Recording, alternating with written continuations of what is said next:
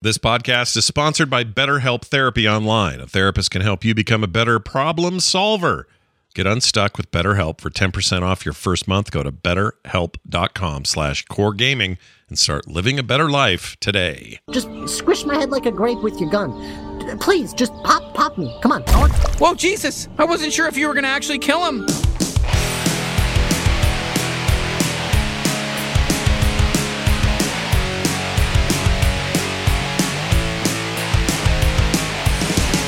Good evening and welcome to Core. This is Core for Thursday, December 22nd, 2022. I'm Scott Johnson with Bo Schwartz and John Jagger. We're here to talk about the Vigi games as we hurtle toward the end of 2022. I'm excited to do that. I wanted to catch you guys up real quick before we get into our main topic that my Steam Deck made it back already. And that that seems crazy, right? You hear that and you go, wait, Didn't you just send it last week? I did. And I thought, no way I get this before the first. Yeah, it's only been a week. I sent it right before we had a show last week. And that's like unparalleled levels of... Is the station near you? So herein lies the rub. So I get the... so I sent it out last week. I didn't have an ETA. They just said it could take 3 to 5 days to evaluate and then repair. So that part was already happening faster, and I got notes that, we received it. We're doing what we thought we were going to do. That is they're going to replace both sticks, not just the one, just because they like a nice matching pair or whatever. And then do some testing, make sure everything's seated right and all done and all that. And so I got that kind of information from the update. Then that finished, and I thought, well, all right, I guess I'll see this around the 1st. And I've kind of put it out of my head, like, I'm not going to get excited. It's not coming before Christmas. I'll have other things to do.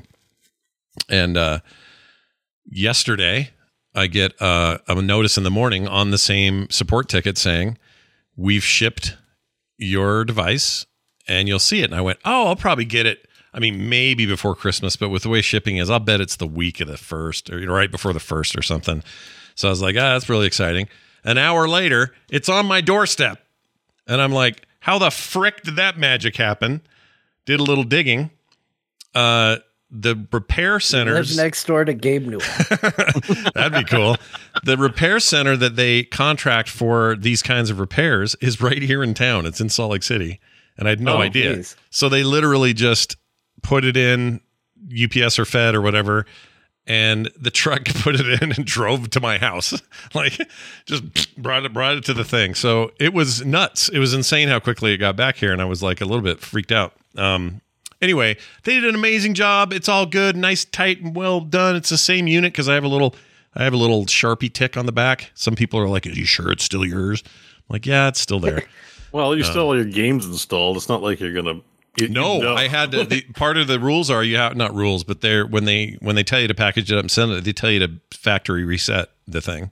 Oh, so they don't have to see your waifu fighter installed maybe. And stuff like that. I don't know. Like I didn't think of that. To keep the workplace like. I didn't think Imagine being in a Steam Deck repair center and every game it's like sticky and there's waifu puzzle hentai battler. Like that new Hitler Sex 2 or whatever it is. Sex with Hitler 2. Factory resetting isn't going to clean it. No, but again, you have plausible deniability. Maybe they like cinnamon rolls in the morning. This is an argument for Steam to keep these kinds of games off their platform for the sake of their repairmen. Yeah, it kind of is. But the reason they told me, they actually had an explanation for it. They were like, we need it in its closest to factory condition because that's the baseline on which they do repairs.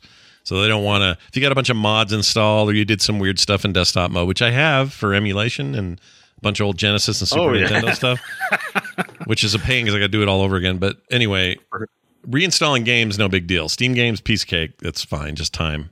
But the other stuff I got to go tweak again. But they just put out a big update today that's supposed to make some of that easier. So anyway, long and the short of it, I am thrilled with how fast it went, how well it went, and that they covered it. And here's the fun twist. It was already a fun twist that it was local, right? That's fun. Yeah. But my daughter in Iceland calls me, or she's texted me while I'm in the middle of the show a few days ago. Dad, I need you to call me as soon as you can. I'm like, what's wrong? What's going on? She's in Iceland. I can't help her. Oh, no. I didn't know what it was. I call her and she goes, I think I broke my Steam Deck. And I go, oh, no. Because she had one too before she left.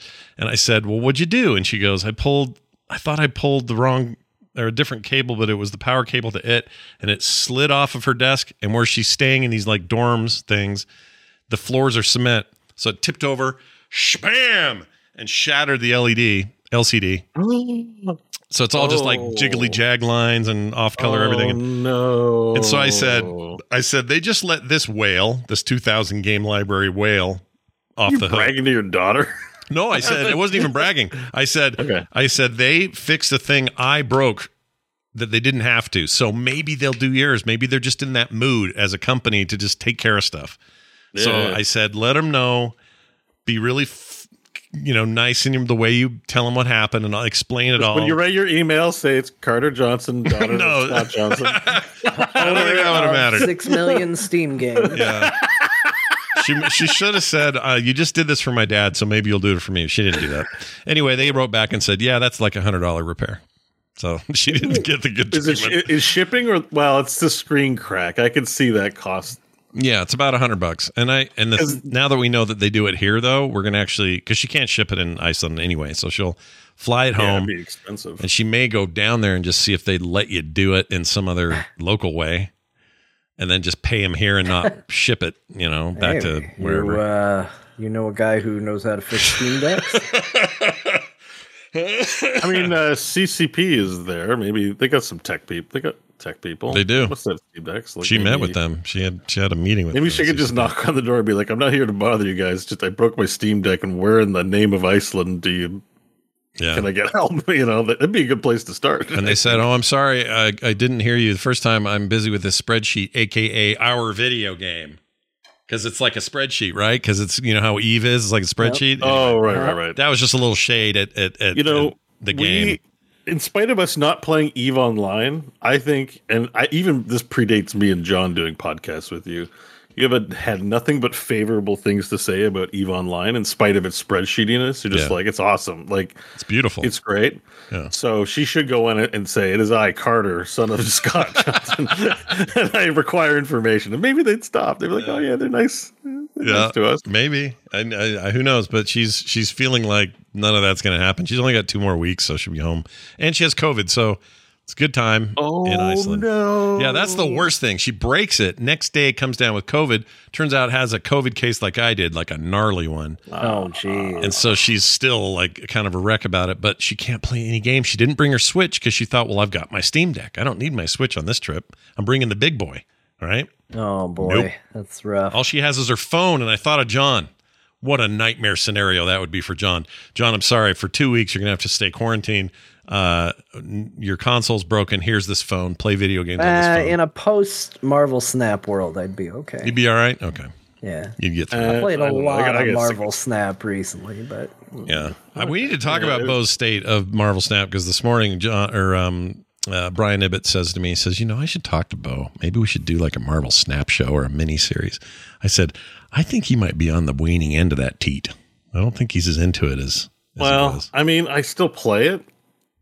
Look, I'm a bit of a... It's hard. It's rare when I'm just an unabashed fanboy of something. And yeah, Snap has been frustrating me lately. Really? Is it the Ding Desert or something else? Well, it's the constant need to have shiny borders and to have that conversation with myself that I need my money. Like, I'd like to save it for things in life. Yeah. And I don't need shiny borders on cards. And I get tired of having that conversation with myself because it's a very real pull for me. Yeah. I have a I'm in the same boat. I almost bought Rogue JPEGs. I was like, I've been playing Rogue recently. I should have a cool store-bought Rogue icon is what I need. Yeah. Like some people are like $50, please. Some people are like if you just play the game, you'll eventually earn the stuff. But I have like an instant gratification problem. It's like, yeah, but I can blow my money and get it now when I want it. Yeah. And I've had all my life trouble with stuff like that. So it's irritating me that way. And then I find I have just game balance issues with the game now now that I'm in pool 3, and that the deeper collection level you go, the deeper collection level of your opponents. Yeah. And I'm finding the game's just way too GD random. Like there are times a day and night where I don't feel like you can play Marvel Snap if you want to win. If you play that game right when the new quests come online, you are going to go up against all the tryhards that are just like, new quest, log in. Yeah. Here's my Omega deck that is just insane and does crazy things. And you just get blown out of the water. And sadly, as somebody who has a baby and has to stay up for baby stuff, or has also been sick and, can't fall asleep, really late at night, another terrible time to play Marvel Snap.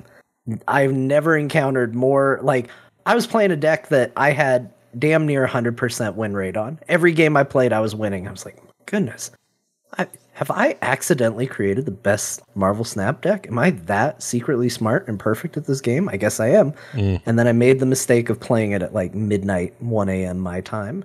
Oof. And I lost. I think I lost 15 games in a row before I was like, okay, maybe I'm done with this game forever. I don't know. That's when the hardcore play. It's when the whales play. Is at night. Yeah, it's there are times I just don't go near that game. But then there are other times you go, same exact deck, and it just stomps everything. Yeah. And it's like, yep, okay. I think it reminds me of when I was playing Hearthstone or even Heroes of the Storm. When we play together, that was different. But if I was on my own solo queuing, if I was doing it at night, freaking forget it. It was bad. I'd have a terrible time. Overwatch as well. I just get whooped at night. Play it in the daytime. I mean, it just means that I'm not as good as those people, obviously, but that's all they're doing is playing that. Everyone's also tired. They're not playing their best. Yeah. I definitely feel that. For me, it's more the 4 a.m, 5 a.m. games, competitive games. Oh my gosh. I cannot remember the last time I stayed up that late. I should do it once just to see if I'm still capable of it. I do it all the time. It's terrible. Don't do it. I mean, it's not good as a regular thing. I know that. But if I just one night, like Christmas Eve, I'll stay up till 5. Who's that going to hurt? Nobody. I find that find that most people are just, they can't do it. They have to go to sleep. I definitely feel that. I have some sort of circadian dysfunction where I just will, if I didn't have obligations, I would definitely be a night shift person. I would go to bed at 8 in the morning and wake up at 4 or 5. I would gladly do that. Damn. I'm a night owl. I prefer to be up at night. But in order to have a job, they generally tend to be during the day. Yeah, they usually, generally speaking, you can get night shifts on certain things, but yeah, you're right. Yeah, I know I'm a night owl, but I think I think no matter the time of day, I just feel like as I get deeper and deeper into Snap, it's just too random because I try to study on meta decks. I'm pretty competitive. I do try to, but then people don't have all the cards or they're trying to be cute and they don't play what you'd expect. When you play Magic or Hearthstone, you can narrow the pool of possibilities based on what class they are or what colors of mana they're playing. A lot of these competitive things are kind of your range of expectation is manageable, and I found that in Pool 2 it was like that. I understood the deck archetypes. There weren't very many. Now it's just so random. It's just not fun. It just feels like people throwing cards on a table and just see what happens. And I'm starting to not like the game that much, even from that perspective. So sure. Yeah. Well, these things have cycles to them. And yep. This one may have reached it, at least for now, but we'll talk more about it. Still play it. Yeah, of course. Still playing. If I'm on the toilet and I can play a game, I'm going to do it. Yeah, that's actually my tag too. It says Gorath. I am on the toilet right now. Nice. You're facing me, and it says I'm on the toilet right now. I'm probably on the toilet. Great. Mine, because it's the best title I've gotten so far, is 90s was the best decade. That's what I've got. Wow. For mine. It was a pretty good decade. Craftless Rogue. 90s was the best decade. That's me. The 80s and 90s are my favorite decades ever because I was young and didn't know that the world was stupid yet. So I really enjoyed them. They were good. The 90s in particular was a great time. So take that, universe. It's time for us to talk about this, though. So this is a little bit weird because I don't think we talked about it. I think it happened right after the show, maybe Friday. But it was made official. Did we talk about the Metzen stuff? Yeah, that was our main topic last week. Oh, okay. So I can't remember when that happened. Did it happen that day? Oh, it did happen that day. That's what it was. Yeah. Well, anyway, with Metzen coming back, I get it's all messed up in my head because I've been talking to him too, and he's currently way into Dragonflight, way into it. And keeps asking me where I am. I'm like, I'm hanging out with the Tuscars right now. It's like, oh, that was great way back then. So he's way ahead of me. But Anyway, he's obviously very stoked about the game again, and that's exciting. With him coming back, now we have BlizzCon coming back. Ooh, this was announced yesterday. Sort of. Okay, so Ybarra, or whatever his name is that his name? Ybarra. Yeah, Mike Ybarra. Mike Ybarra. He did a post. Mike Ybarra. The bear. Does he shit in the woods? Anyway, pre-show. He basically just dropped a big post about all the cool stuff that they got going on. Hey, Overwatch had this many millions of people and concurrent players on the WoW launch and blah, blah, blah, all this stuff. So it's just like a big puff piece, but nestled down in there was a note about the woman whose name is McKee, I believe. It's very close to McCree. Might have to call her Cassidy soon. I'm just kidding. I'm making that up. McKee? It's like McKee, I think is her last name. It's like McCree, but without the R. Anyway. In which game? In Overwatch? No, she's the one in charge of BlizzCon. Oh. She's head of events or whatever it is. Anyway, she said, and I could probably pull it up and look at it, but she said, or part of the mention of her was, and BlizzCon's back. That's all they said. Yeah. In 2023, BlizzCon is back. I assume that means sometime in the fall, there's a 2-day event, I guess is what it really is. And that's what they're getting back to. And it's entirely possible.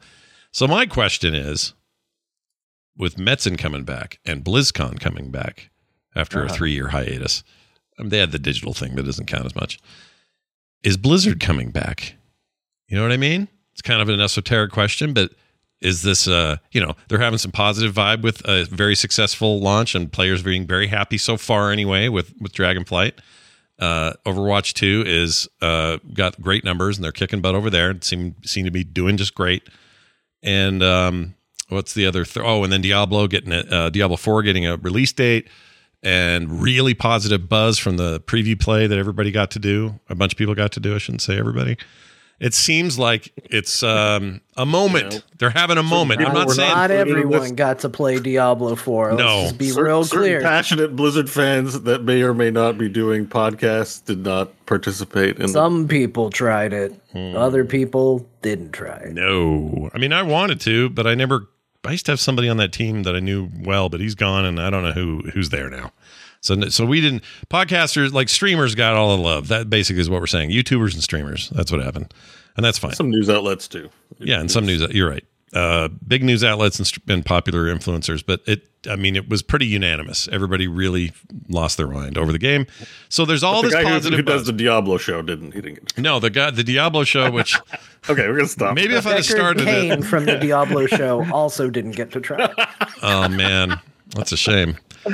So right, because of all that, do you think this is a sign that Blizzard is having?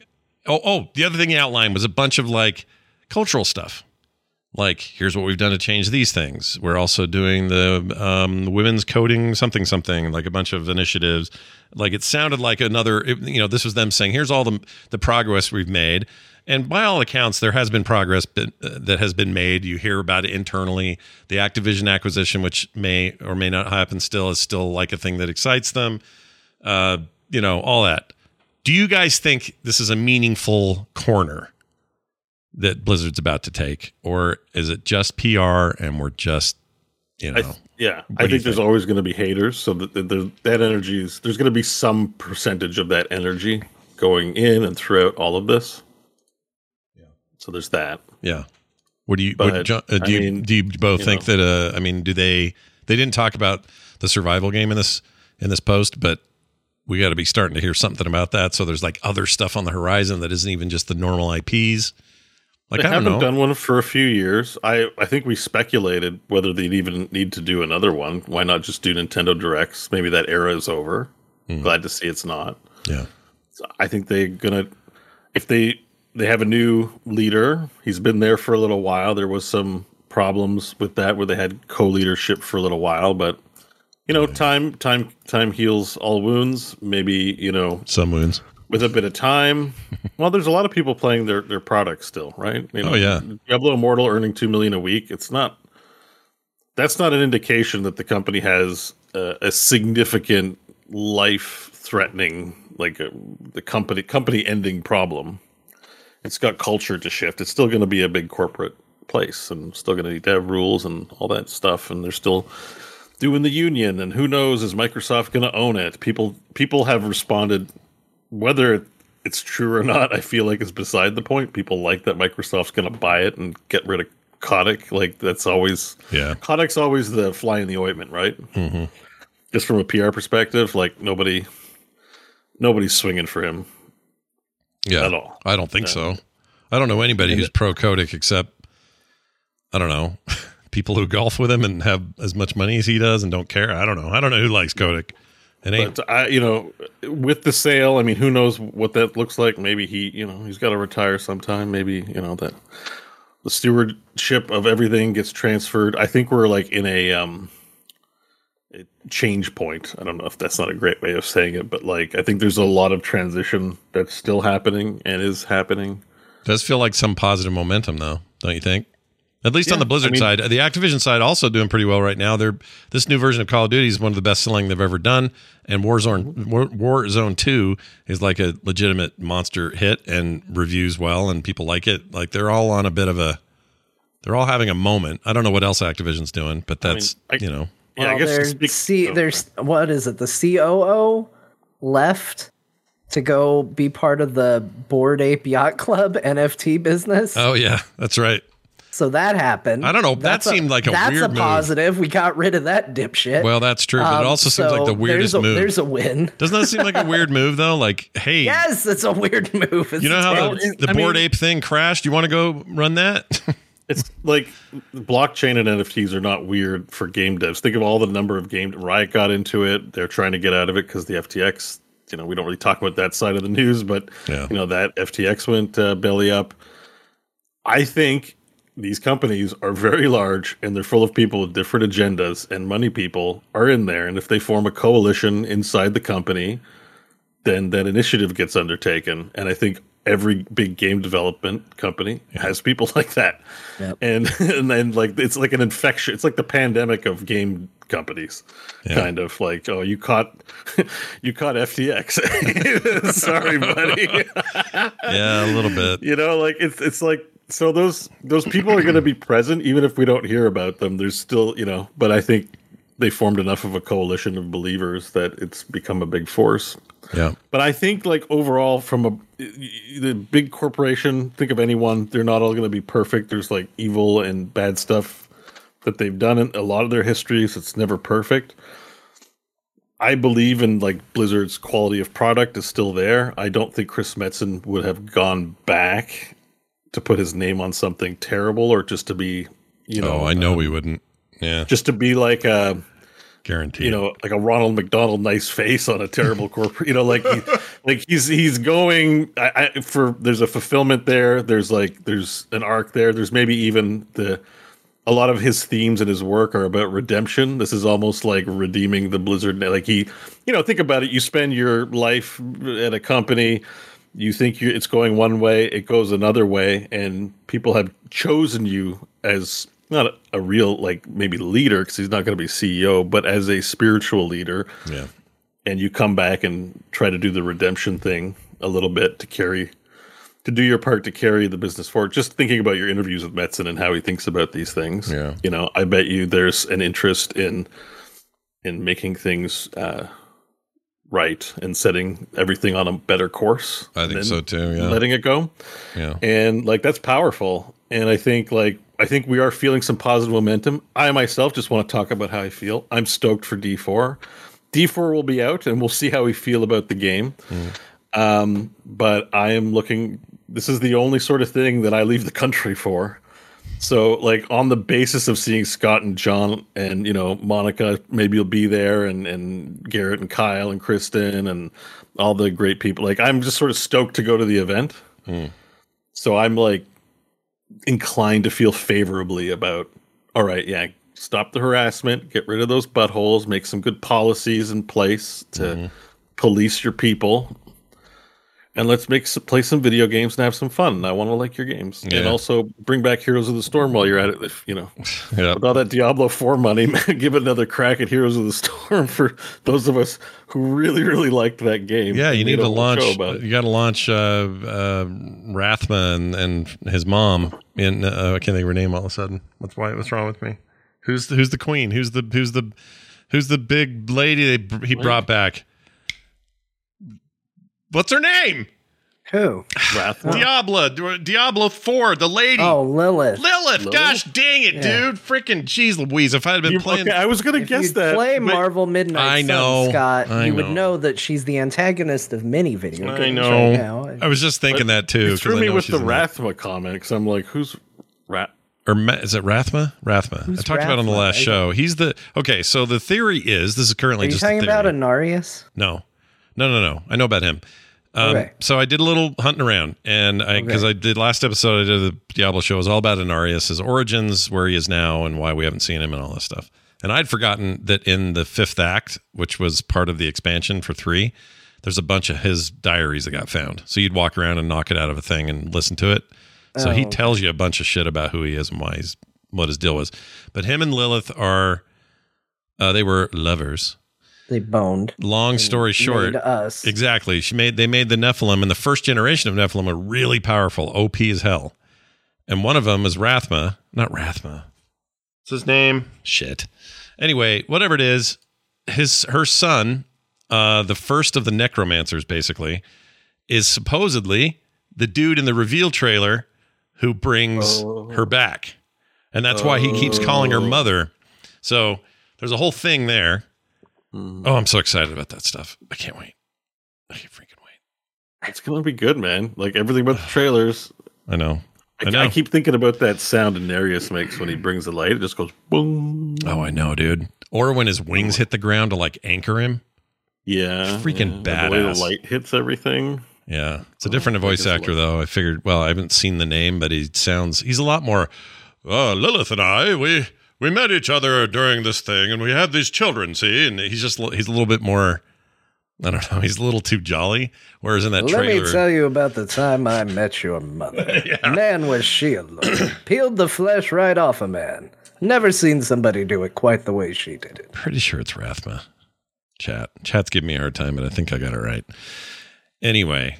not Mothra, chat. Let's move on to the survival game that they're making. It doubled in size. That's the other little bit of news that came out. Yeah. What does that mean? One person, now it's 2? I mean, what kind of double are we talking about? No, because this has been in development for a while. Remember, the announcement was a big deal. You've doubled to 2 people. 2 people. Exponential. I can't imagine it's 2 people. I mean, it's a company with a lot of people. An ideasman and a yes-man to go along with. We sort of know Diablo 4's got the full attention of the company. Yeah. World of Warcraft probably has its team size rather set, because it's consistently delivering products over a 2-year cycle. Mm-hmm. So I can't imagine that team shrinks and expands with any great frequency, or they might still have a lot of churn, but right. The team size probably doesn't change all that dramatically. Like build it, ship it, and then fire everyone kind of scenario. Sure. So I'm guessing maybe Diablo 4 is hitting the late innings. So people who would be early in the development process are working on the survival game. Seems next. It seems like to me, BlizzCon is here's all of our great games that you're enjoying. Plus here's some survival game news. And Warcraft Arclight Rumble. Like those are the 2. Oh, we have a listener. It is Rathma. I just confirmed it. Sorry. I was thinking I screwed up because I have this whole show about Diablo and I thought I effed it up, but I didn't. It's Rathma, gosh dang it. Anyway, we have a listener, Tweep has got his hands on that Arclight Rumble thing. He does? He does. So there's a beta. Whoa. And I don't know if it's Canadian or what the deal is, but he has it on. Well, I'm in Canada. Shit. He has it on Android. His comment was that it was, and there's no NDA. It's just you just apply for the beta and you're in or you're not. His comment is that it, at this stage anyway, wasn't blowing his mind. It just sort of played like Crash Royale, which we all know is sort of based on that gameplay. and that the collecting of characters and stuff is kind of what you expect from a gacha game, and didn't have much else to say than that, I guess. But it's basically just like, yeah, it's not really grabbing me. It's not like the next wave of awesome mobile content. So that made me a little nervous, but I don't know. Blizzard's known for having less than amazing early looks at things, and then things come together toward the end. So, you know, who knows? But tough to say. Yeah. Did you know Mephisto is Lilith's dad? The primeval of hate. Did you know that? Did you? No. I mean, it's the kind of thing where I feel like I knew it, but then I don't remember it. Mephisto. He was a real pisser, as we know, and she left or rebelled against him because she was sick of getting pushed around, and she also thought the war was unjust. This Angel Inarius believes this. These two, like, hey, we have a common goal here. You're a demon, I'm an angel, but what if we work together to end this unjust war? You hate war. What if we bumped uglies, man? Yeah. And then they had Rathma, and he's a dick. So I can't wait for all that to play out. And then WoW has a roadmap. They've never done this before. Yeah, I don't think so. People have said they did. I don't think they ever have actually done this before. I don't remember it. This is legitimately a huge deal. And I think a lot of people kind of miss, like, what makes a roadmap for WoW such a big deal. This is them coming out and basically taking accountability for what they want to put out in a WoW expansion.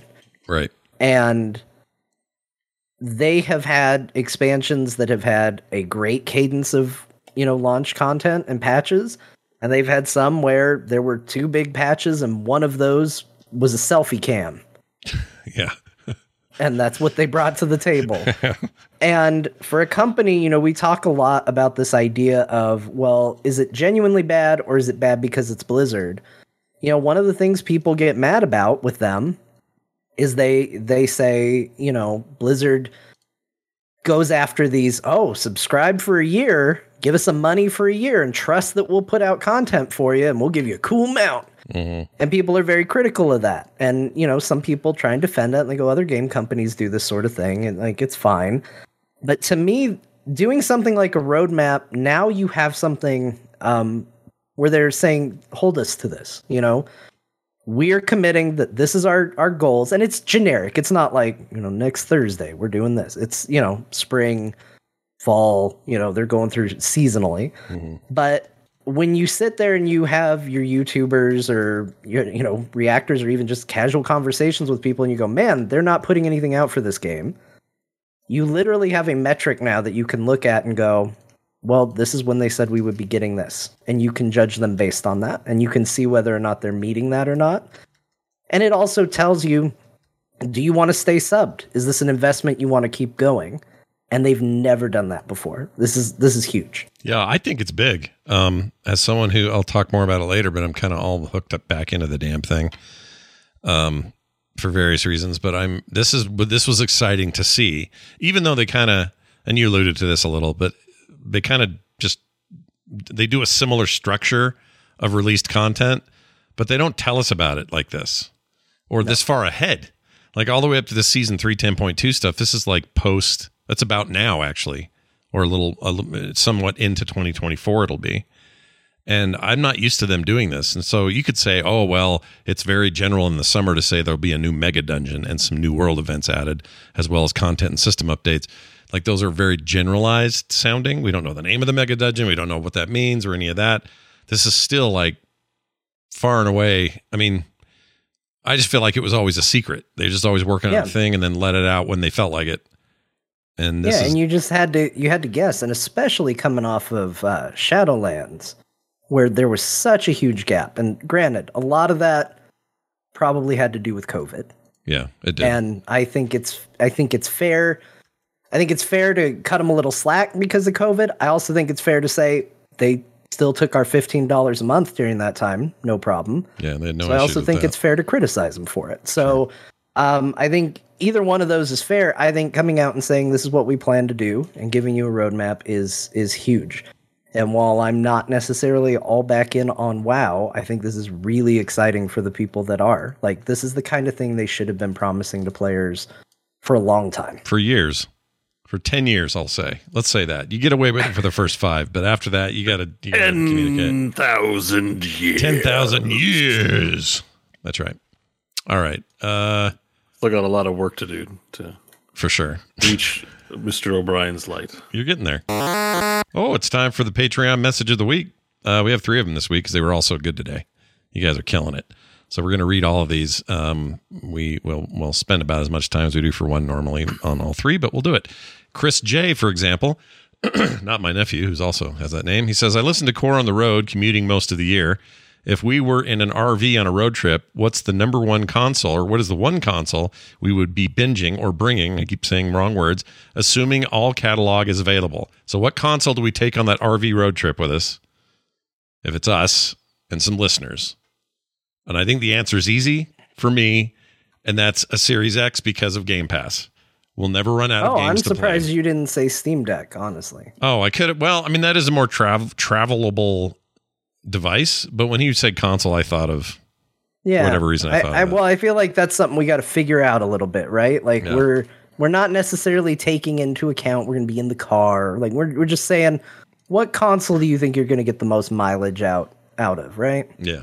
Yeah, what are you going to So if can you plug the Steam Deck into a TV? Oh yeah, you can do a dock. Yeah. Oh, then this is easy. I wasn't when we originally sort of fielded this question, I wasn't thinking Steam Deck was going to count because it's a weird Valve thing, and they don't. You know, you don't think of the Steam machine as a console. Like, you think of it as a failed thing. I guess they do have a proper VR space, but yeah, if you can get it into a TV, easy Steam Deck, the biggest library, backwards compatible, remasters, new stuff delivered wirelessly. I bought this I should say it's not really low end, but I bought a $20 version of their $89. Whoops, let me pull the camera up here. There we go. Dock. So the Steam Deck plops into that. You got this little dongle that goes to the power on the thing, and then out the back you can do inputs for a bunch of USBs and out HDMI. So with this, we'd have all we need, I guess. It's beautiful. I guess the only thing is maybe the Steam Deck isn't as powerful as, say, a PlayStation, because what I was going to suggest for the answer, sans Steam Deck, was going to be the PlayStation 5. Sure. I just worried to run out of games without Game Pass. That's the only worry I'd have. Well, we didn't talk about budget, so I'm assuming unlimited budget. And they said the entire catalog is available. Literally every game. So every game they have. Get all the games. But there's no budgetary consideration. But so many single player games on the Sony lineup. Not saying they're bad. They're amazing. They're some of the best in the world class. But we wouldn't have a lot of multiplayer fun on the PlayStation. Again, we don't know who's coming with us. If we were on a road trip, I listen to Core on the road commuting most of the year. If we were on a road trip, who's we? Us, all of us. Is it Chris and the 3 of us? Yeah. Yeah, it's us and Chris. Let's say it's 4. Yeah, it's 5 people. I don't really think of multiplayer when I think of Xbox either. I got the math wrong. That's 4 people. Sorry, go ahead. Okay. Yeah, it's 4 people. I mean, I think Switch, I don't know. That's tough. I feel like the reason I was going to say PlayStation was just because they probably have the most exciting first-party games or exclusives and stuff, like for sure for a road trip. Yeah. But now that if Steam Deck's in the 4A, it's easy. That's easy. I'd just bring my PC. If y'all are into what I'm doing, F y'all, I'll just be doing my John will own just thing. hook it up, have it on the table. Screw It's not you a guys. console. It is not a console. It's close enough. I mean, It's not a console. we just call it a PC, but it could be. You could classify it as a. What even is a PC? What we even can get is into that anything? conversation, but I think in the spirit of what. All right, if we're talking console, then it would be the Steam Deck. But Yeah. if we're discounting the Steam Deck for similar reasons, then it would be the Xbox. There's lots of You can play Fall Guys or that new game. What is it called? Animal Rejects or something like that. That looks. Oh, that looks good. That's a Game Pass game too. You know, a Gang Wars thing. I think it feels like it's made by the people who make Gang Wars. Like, what is it? Spaghetti controls. It's called Beast basically. Wars. No, Gang it can't Beasts. be. It's not. Gang Gang Beasts. Beast. That's it. Yeah. Beast Wars. Anyways, there's a lot of multiplayer games. I mean, shit. There's Baldur. You can play Divinity Original Sin 2 if you wanted to go CRPG route. You've got esports on there. You can play Counter-Strike, I guess, or something. I don't know. Like, you can figure it out. Just the Steam Deck being an awesome piece of hardware is one thing, but the library is something else. It is. You can't compare any other game library to what Steam has. Yeah. If you use the Steam Deck as a console, it just comes down to performance. Right. I think, an Xbox or a PlayStation is might be more performant for high-end games. Oh, definitely is. Steam Deck. There's no question about that. But no, these are all good points. Plus, that thing can still be portable when it needs to be, and that's an advantage on a road trip. So, and you know what? I agree. I've come around. Steam Deck, but if it's a thing hooked to a TV, Series X for the content. Yeah, I'd probably do that. Third place, I'd give it to PlayStation for amazing first-party content. I think I'd lean PlayStation 5 because then I could get a VR headset. Because then I was going to say, you get your not out yet, Bo. The road trip's happening tomorrow. Yeah, Jesus wept. See, so hey, all the PlayStation fans rejoice. Someone on this panel is on your side. So just because I know we dog PlayStation a lot, and hey, here's me swinging for the fences on Sony's behalf. I mean, right now the game I want to play that is like a console game is God of War Ragnarok. So. Yeah, that's true. I mean, look, I don't rag on PlayStation. I rag on Sony. But there's nothing wrong with that. That machine's awesome. Yeah. I think some of the policies and stuff. I think we just spend a lot of time talking favorably about Xbox, like if you were to measure it in minutes, that's all. Yeah, I'm less irritated with them as a company. It's so funny how it's flipped, but I used to be so irritated with Microsoft for years and years and years, decades maybe.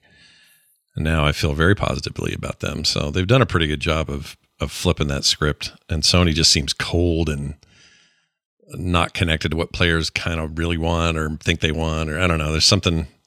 It's a lot of it's on my own head. I'll admit that, but it still feels that way. They still get some wins, Yep, for sure. They made you love baseball role playing. They sure did. Okay, what else? Oh, here's one from Drew J. Says best video game related gift you got as a child or have given to a child.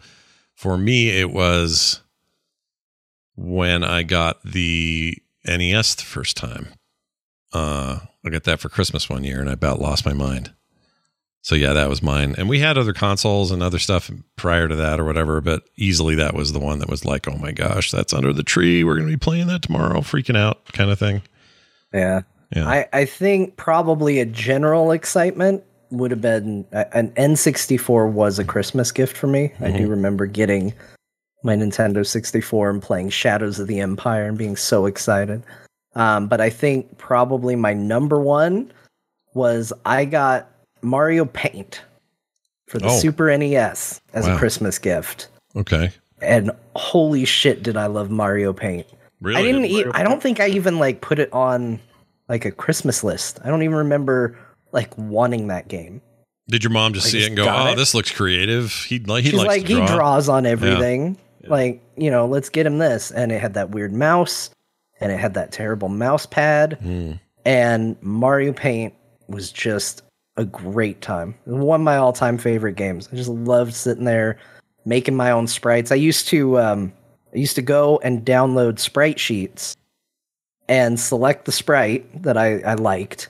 Usually it was like Zero from Mega Man X. And I would print it out super big on a piece of paper so that I could see each individual pixel. And then I would recreate it in Mario Paint so I could put all the sprites I liked in Mario Paint. Yeah. What a waste of time. That's great. That's great. I don't think you wasted your time at all. The only other one I forgot to mention was when Kim and I were dating, she bought me a Genesis, and I was really stoked about that. That was a big deal. Yeah. Bo, how about you? Probably if as a direct gift, I'd have to award it to the NES, although Game Boy gets an honorable mention. I got one of those. I just can't remember when I got the Game Boy, but NES I got for graduating grade 4. Oh. It was my incentive to do well in school from my grandmother. Nice. But I played the shit out of that Kid Icarus that weekend. I wanted one for so long because my friend had one and I wouldn't shut up about it. And she's like, went to Consumer Direct and she's like, here, we'll get it for you if you pass. But I think like my absolute favorite thing that it wasn't really a gift, but it ended up being for me, but Dad's always rationalized it as for the family, would be the 486 DX $3,000 computer that we got because I was on it 24 hours a day, pretty much. Suddenly you're playing Doom all day, Quake. Playing an MS-DOS, going on to BBS's, downloading shareware and not so shareware, and you know, like Jill of the Jungle and like Commander Keen and all the Apogee and Sierra games. Like, I really liked that I had a computer. It really sort of sent me down that path of, you know, programming and gaming. Did your dad get weird about peripherals? Like my dad would, you know, we wanted to mess around on like the Apple II at the time and the Commodore, and he was like, use it for school and all this other stuff, but I don't want you using those controllers. They're like, you know, game pads, or not game pads. What do you call them? I can't think of the name of the damn thing. Paddles, they called them, because they were just like Pong paddles, and we used them for various games and stuff. But he didn't want us using the keyboard or those Pong paddles ever, because it was going to it was all going to get worn out. And I get it, but I was annoyed always, because I'm like, well, what are they for then? Why did you buy the damn paddles if we can't play with them? And you're like, wow, you pay the $3,000 if it breaks. I'm like, oh, they're just keyboards and mice. We can. Or not mice. No, it wasn't peripherals. They had a weird fixation on hours, right? Like, it's like you can only game for 1 hour during the week, and then you can game for 1 hour on the weekend. Like, weird rules. So it became about ninjaing when they weren't paying attention on some device. And, you know, I was allowed to use the computer if I wasn't playing a game, but let's say I was in WordPerfect 5.1, I think it was. And, you know, I also fancied myself an auteur. I was playing D&D and reading Dragonlance novels, so I'd write, you know, badly written tales about zombies ripping people apart and hand it in as my work projects, and then get the school calling my parents saying there's something wrong with your kid. And it all happened on the 486 DX, where I was, you know, so like I was just happy using the computer, even if I was prohibited from games. I'd be like, let's learn Quick Basic and let's do WordPerfect. I wasn't like deterred. So I love that the most. Do you still have that stuff? Do you still have those old stories anymore? I have a folder with like base file. I keep meaning to go in there and dig through them. Yes, I've got some ancient history word. I need to. Yeah, thank you for reminding me of that. Good on you for saving it. I got rid of all my stuff, and it is for the better. It made it. So I stored them all on floppies, and then when CD-ROMs became a thing, I took all my floppies and burnt it to a few CD-ROMs. But it's still, I've transferred it from hard disk to hard disk, like my old documents. I have a folder with it on my. I think that's great. There's nothing wrong with that, John. Why'd you lose stuff here and there, but you know. Sure. But John, why'd you toss everything? What happened? It was terrible. Me and my friend were trying to learn QBasic, and we would just write text adventures, and it would be like 90% Easter eggs, like what we wrote.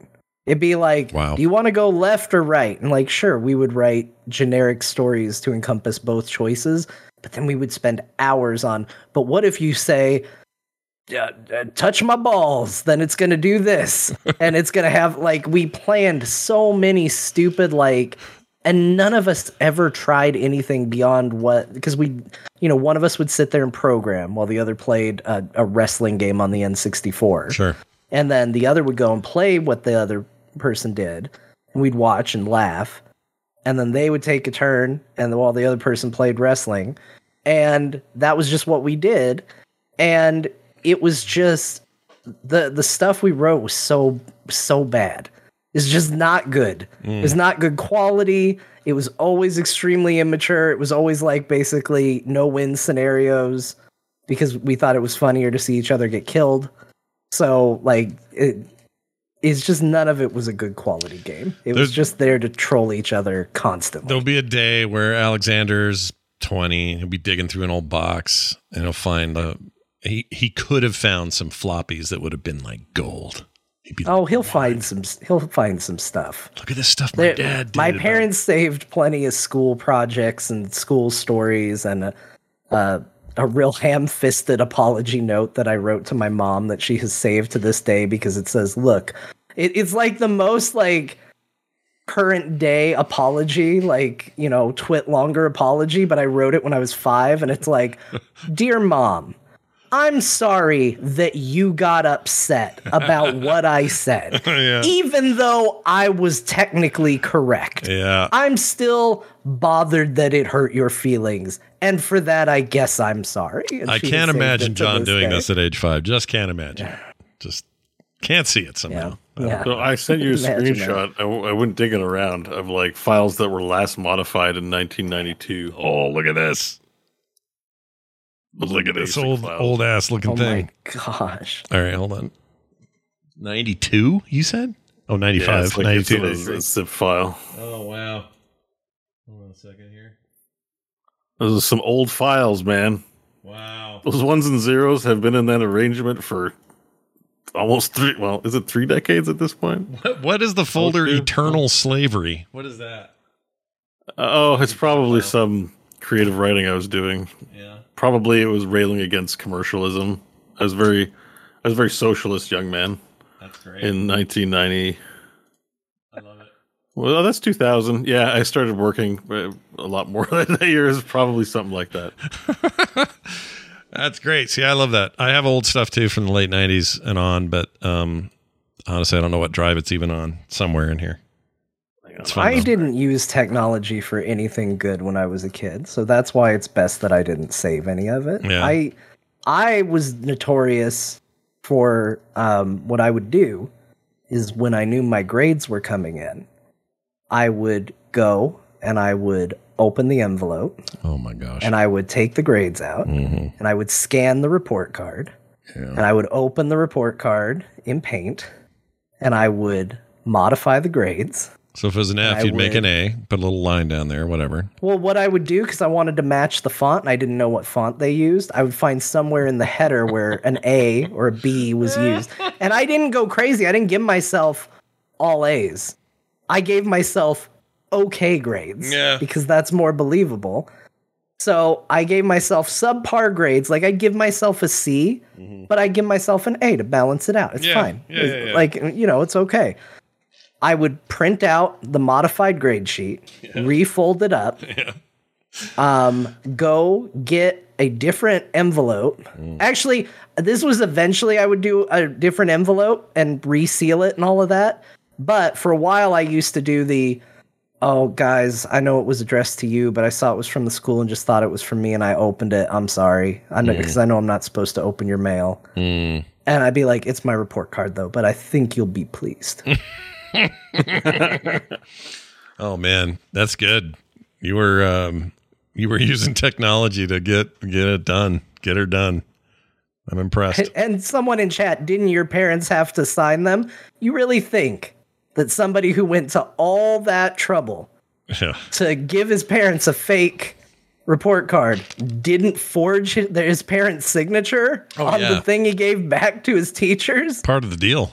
Yeah, they don't have to sign it. That wasn't a hard moral hill to climb. No, but what did the teachers see anything weird when they got that back, or would you? No, because they got the original back with a fake signature. Oh, got it. Man, that's a bunch of jumping around you had to do. So Yeah, they'd I'm find out convinced eventually. that's why I have a buggy stomach. I was living a lie for so long. But hold on. So, but your parents eventually, like at the end of the year, they're like, "Whoa, I thought those grades were better." Like they're going to find out, right? No, I had to keep a record of what I made all my grades out to be so that every time a new report card came in, because it would show previous semesters, I would have to update those too. And I'd have to update them to what they were before.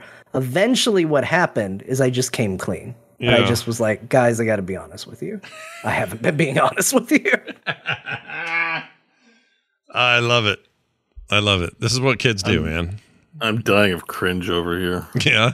You a little did you do any of this for your grade 8? Did you go I think I might have wrote a poem about a hot woman in a oh no, Bo's reviewing his stuff. Apparently that might have happened. Oh my gosh. I can't even look. There's one file here called "Dying in My Lover's Arms" draft 1. Whoa. I'm like, break that out. Patreon goal. No, hell no. That's going in the vault. That's as much as you're going to find out about whatever's Patreon going on there. goal number 5, everybody. I need a Wikipedia page and $10,000.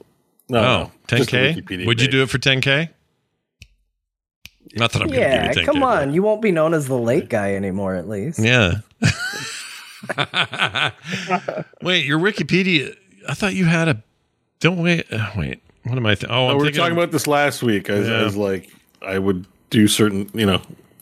I am a creature of vanity. I value when my friends and I get together, the ones I know here and people I know, they have their kids and their lives and their cars, and I have none of that. So I can, I'd like to be able to say, well, I have a Wikipedia page, and they go, oh wow, and they're like, it's cool, and then they read what it's about, and it's about me shitting in a lake, and they're like, oh, it's not that cool. I'll tell you what's not cool. I looked at mine. Someone needs to update mine. Mine doesn't even show core in the listing. Okay. Where's the Wikipedia people? Somebody added Brock Runners Incorporated, though. They put my card game in there, and Play Retros in here. There will be Dungeons in here. Why isn't core in here? Wait, did I just miss it? No, it's not here. They've got all the old shit. App Slappy, The Creep, Final Score, Autopilot. That's all in here. Current podcast, Play Retro, There Will Be Dungeons, Skim, Morning Stream, Film Sec. Yeah, no core. I think Diablo shows. Yeah, and it says App Slappy is a current show. What are you smoking? And then they got to update it. And then the instance is put in past podcasts, and that just happened. Hold on. Is it down here? Yeah, core's not. Somebody who has a bunch of edit experience on Wikipedia. I know there's a ton of you out there. I guess it's got to be supported by third-party media. So, well, that's easy to do. I guess this is it's just sat there too long. Somebody go. They're gonna get it added, and it's gonna say core, which was very important from Scott that we included here. Like people are gonna just. Well, just go to Chartable or something. We do exist in places on the internet. Somebody was mad at me once and changed my thing to say that I kidnap and eat children. Bunch of fake stuff. It got taken down almost immediately, but there was somebody who was really mad at me. As well, man, the ultimate get you. Yep. I'm gonna mess up your Wikipedia page. Yeah, what they don't People realize. Are gonna go there and think you're a cannibal against kids. Got him. The thing about Wikipedia is it self-corrects really quick. So even though some of it may be outdated, weird changes like that, they just don't last. People are always watching for weirdness, and that's why it's actually pretty good service. But anyway, somebody go update that shit. Here's our final question from Alexander R. Be funny if it was your kid. What do you all? He's too young. It'd be an Alexander J, but yeah, that'd be a different name. I'd be a little annoyed that he changed his name. That's true. What are all you doing for Christmas? Do you have anything nice planned? Hanging out with my kids and the usual gift exchange stuff. And Kim and I are going to make a giant batch of Christmas jambalaya that we will mostly eat. And Christmas Eve for the first time in my entire maybe life. I'm trying to think of another example. And it's certainly in my marriage.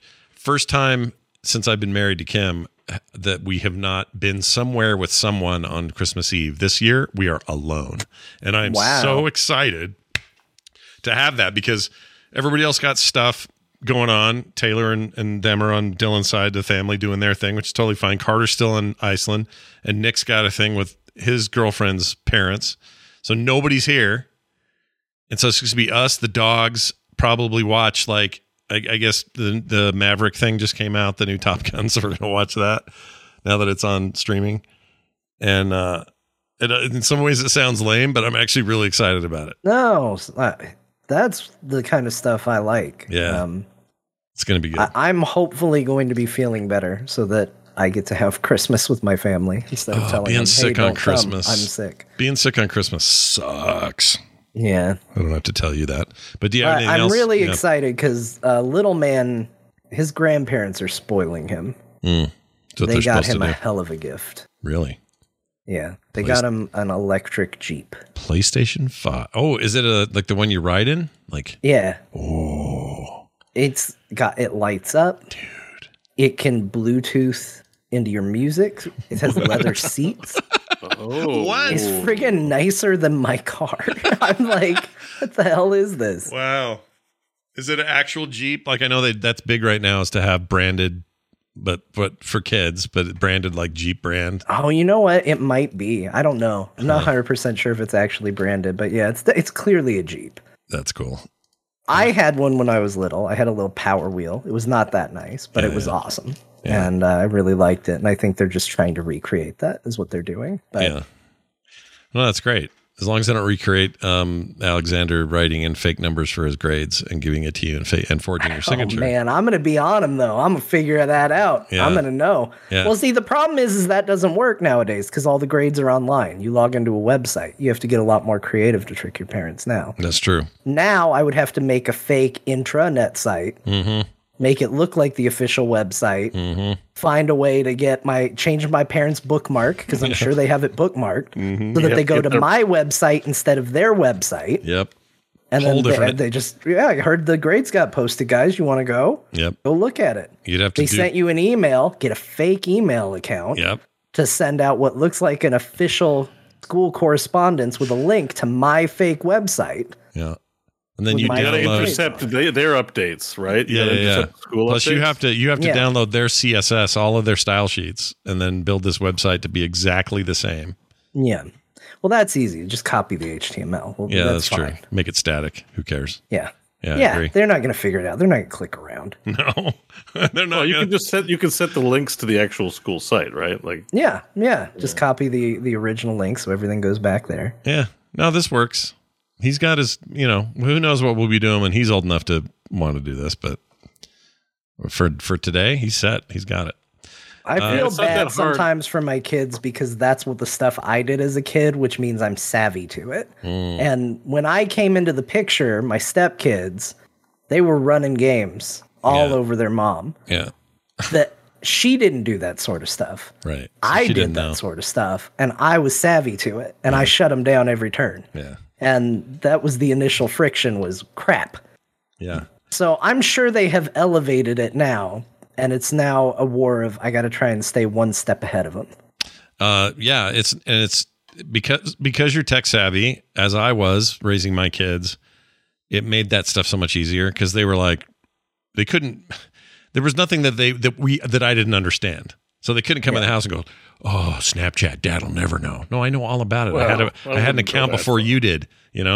Like they just never had one over on me from a tech angle, and it was hugely helpful. Angle, yeah, hugely helpful. Yeah, we still haven't figured out mumble rap. No. Yeah, Nick's obsession with rumble rap. You're like, there's nothing they can get past me, and I'm like, who knows what's going on with mumble rap? That's true. Some of it I have no idea. That's how that's their coded language now is mumble rap. Although I think that may have passed. That fad may be gone. I don't know. Anyway, what music is good now? I know, right? What do the kids like? That's the eternal question. Yeah. Hey kids, good right now. Hey fellow kids, what's your big jam at the moment? Like I don't even like what are the genres? Like, when you go to school, you got, there's the rappers and there's the jocks and they listen to whatever. There's the rock guys who listen to Guns N' Roses. There's the arty people who listen to things you've never heard of. I think kids raised on the internet have a different thing going where, like my daughter she loves 80s metal. My other daughter loves like late 90s grunge. Nick likes like old school 80s music, 70s music, mostly 70s actually. And he was born in 2000. Like they don't have a new genre or a genre of existing top 40 or whatever that they like anymore. They might find a weird band here and there, but they like old stuff. So I think there's a lot of that going on. I'll tell you the one that kills me a little bit every time I hear it is I always hear like, oh, that's a TikTok song. Oh, that's a TikTok dance. Yeah. And it's like, no, it isn't. It's a song you heard on TikTok. It's a dance you saw on TikTok. Yeah. This song came out in the 70s. And you only think it's cool because someone put a TikTok video to it. No, you're right. That's why. That's right. And it bugs me so much. That's because now I'm getting older. That Aurora girl that we talked about on the Game Awards. Yeah, it's a little nutty. Her song, "Cure for Me," I think it's called. I wouldn't know about that song had it not been for TikTok. But even then, I don't go, that's a TikTok song. I go, that's a song that I didn't know about. I heard it on TikTok, but it's a song that exists outside of TikTok. It's over here. She has a whole album. Like that part, I don't get why people do that. But anyway, kids, man, what even are they? Moving on. thank you for all your patron messages, you guys. You guys are awesome. We really appreciate it. It is now time for us to talk about what we played.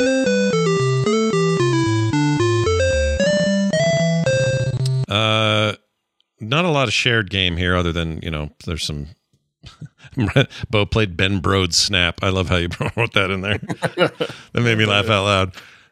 But I played World of Warcraft Dragonflight. I grabbed it the day the Metzen announcement happened. I'll admit, it just got me excited, and I thought, well, why not? All right, let's get in there. And he was raving about it. He's like, dude, you got to do this. So I played it. I am completely hooked on that expansion. At least right now. I'm still leveling. I'm taking my time. I'm not rushing anything. 67, I think, maybe close to 68. 70 is the new cap. I think that campaign is great. I think that the care at which the systems seem to have had applied to them is very apparent.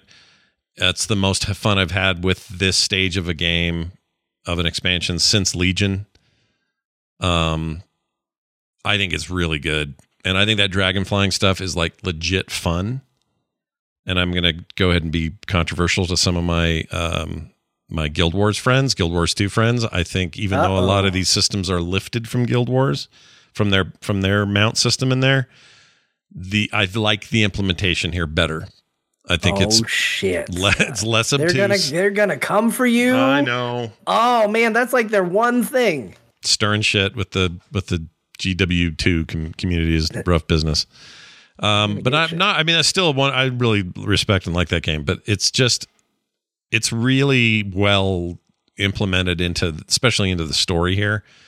And so for an expansion where at the beginning of all this announcement, I remember going, I don't know, do I care what these Titans are doing? And dragons are fine, I guess. Like I was really kind of down on the direction of it. But I think it just feels really well made and incredibly well thought out. And I think the little stories are amazing. And every quest line I've done has felt meaningful and eventful, and it doesn't just feel like I'm running tasks and grinding. It feels great. So I don't know the long tail on this. I don't know if progression into the end game is going to draw me in or not. I don't know, but I know that at this stage of when you're playing to your 10 levels, it's some of the best stuff they've done. I really dig it, and that's almost all I've played, except for High on Life. John undersold this game last week. Really? But then you told me that my review was spot on. I think your review is. I said that before I got to a certain stage, so I'm gonna augment my comment just one tiny bit because I do think you're kind of spot on. It does fit into a not quite AAA, definitely not indie. It's this weird space we don't get a lot of anymore. 100% agree with you on that. There's too many examples in my head to like narrow down one, like an old example of what I mean by that. But it's just it's a certain kind of game that we don't get it very often anymore that just kind of lands in the upper middle, a B level game, but not B as in grade. I think that game's actually really great. And what I like about it is it's legit funny. It's hard to make me laugh in a video game. Very hard. For whatever reason, the medium's never lend itself well to comedy. People talk about this all the time, but it just doesn't work on me very often. I had laughed out loud multiple times. I played a big chunk of it with my nephew, and he sat there and he just giggled at it like it was ridiculous. I think that the structure of the game is actually really good and super opens up when you get the second gun. So when you get Leon, the gun called Gus, which that actor has a name, but we just have a bad habit of calling him Leon from Curb Your Enthusiasm. Yeah, Leon's amazing. What's his name? JB Smoove or JB Smoove? Yes, that's it. Yeah. He's amazing. He's the voice of the second gun, which I didn't know at the time that I talked about this last week. And finding out that was the reality made me so much more interested in this game because he's another one of those voices that I will just listen, talk about whatever. I don't care what it is. He just makes me laugh, whether it's in the Spider-Man movies, the Tom Holland Spider-Man movies as the teacher, the Harley Quinn cartoon as Frank, the plant. He's great in everything. I just love hearing him talk. And that's what this game is. Full agreement. It's a bunch of that. And if you like Justin Roiland already, this is a no-brainer because, I mean, the first gun, who is still with you a lot, and you just alt-tab out, or not alt-tab, you swap with him and he still talks to you from your pocket. It's Morty from Rick and Morty. I mean, it's that voice. It's Justin Roiland, but it's also him doing Morty 100%. It may mean that Roiland doesn't have a ton of range. I don't know. Yeah, but he's very funny. And I think some of the ancillary character stuff's really great. I think the sister surprised me how much I like her. The one that's stuck back at the house. She's played by Sarah Silverman's sister, I can't think of her name right now. Lorraine Silverman, something like that. She's very good. Anyway, when you get that Gus shotgun thing, suddenly it's like, oh, I got this like disc and it can make me go to higher places I couldn't go before. Like there's a bunch of traversal that wasn't there before. And I think that game is great. I'm having a ball. And apparently it's doing well kind of everywhere. It's selling well on Steam. The Game Pass version, Microsoft claims it's the most engagement they've had in a Game Pass game this year. Wow. So more people playing it than anything this year as a new launch. Like Halo Infinite would have beaten it, but that was last year. Well, I think this is a perfect Game Pass game. Yeah. Because this is a game that I don't think is for everybody. The humor might not land for you. I don't think it's the most competent shooter I've ever played. Mm-hmm. It's an okay shooter. It works. It functions. It has some cool mechanics to the shooting, some verticality and dodging and stuff. Right. But I don't think it's the best playing shooter. So there's a lot of elements that might not hit for people, which is why I was like, it's kind of middle of the road is where I would stand on it. Because if the comedy doesn't land, you're not going to like the game. If the gameplay really bugs you, you're probably not going to like the game. But if you're okay with something that's just like pretty solid in both those categories, you're going to love this. Yeah. Like it's really good. I agree. I think it's great. And I think we're all but assured a sequel. I would look forward to that. I think I'm going to finish this probably this weekend. It's not super long. I think it's 12 hours or something, 10, 12. Probably about perfect. Don't overstay its welcome. And there are moments I just laugh out freaking loud. I don't do that in video games ever. Yeah, I do that with friends really playing them because we're laughing at each other. But there are moments where I was like, oh my gosh, you guys freaking went there. Oh my gosh. Like, it's pretty crass. It's pretty, it's a rated R game. Did you kill the kid?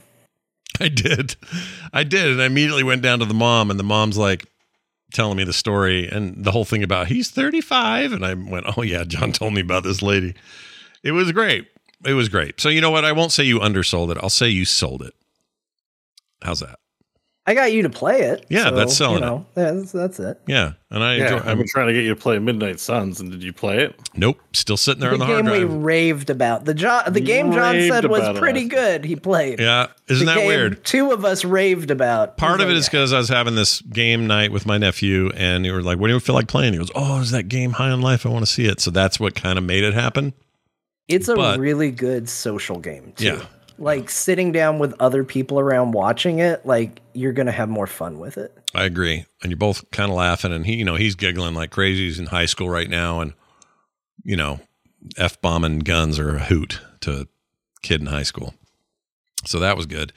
I still haven't played Midnight Suns. I think my problem remains that I'm not saying I'm not, because maybe if I fired it up, I'd change my mind, but I just think I'm not in the mood for a card brawler as described to me by a bunch of people.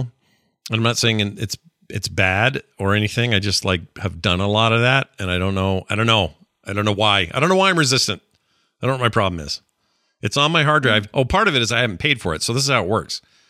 You download it if you do Xbox, you take your phone, you say download this to my console. It downloads the entire game, but it won't play until I, go in and say, here's my credit card or whatever. And I haven't done that yet. If it was just sitting there ready to play, I'd have played it by now. Like if it was a Game Pass game or whatever. But every time I look at it, I'm like, do I really want to play that? And do I want to spend $70 right this second? And I just keep going, I'll get around to it. And I walk away. Well, Spider-Man does some cool flippy stuff and then kicks a guy. I don't doubt it. I know I'm going to play it. Kicks a guy into another guy. I'm 100% sure I'm going to play it. Maybe now that my Steam Deck's back, I'll buy it there and delete the one on the console. I don't know. John, you played Vampire Survivors DLC. Wait, go ahead. I got an emergency drop before we start with John. Oh, just because I've been a little quiet. Listeners might note because I was busy buying shit. Oh, I thought you were gonna poo. Okay, this is good. Go ahead. I got an emergency drop. Got a news drop. Oh, Pause breaking news. Okay. Diablo 2 Resurrected is on massive sale right now. Oh, is it? How much? On the Blizzard. So I'll give you the Canadian spiel, which is, let me just find it. Shit. I also bought StarCraft Remastered because it was like $10. I think Bo's just over here buying stuff. Just buying. Yeah, There's a real detriment to him. Yeah, I get Let you. me see here. Diablo. Where's this holiday sale? All right. So it's regular $54.99 Canadian, on sale for $18.15. Oh wow, here's 13 here in the States. Yeah. Yeah, it's like a super steep, like, if you don't, it's like one of those purchases. I don't feel like playing it right now, but I may get an itch to boot up Diablo 2 at some point. And why don't I get it for $18? Yeah. So yeah, I own this and it's good. It's real good. Don, you got it too, didn't you? Yeah, I have it. Yeah. I played it. Sweet. It I looks got it awesome. That's solid. It's a cool game. Yeah. I personally think the remastery part, the redo of like the graphics and everything are legit cool. it was steep enough to warrant attention and immediate purchase. It wasn't like, 30% off. Like, I'm not going to bring it up, but I'm like, that's a really deep price cut. Like when I bought this Genji statue for $15.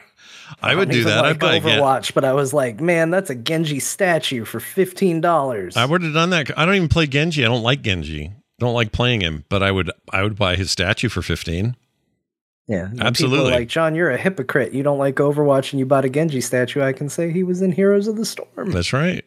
I didn't like him in there either. I didn't. I don't know what it is. I don't like that.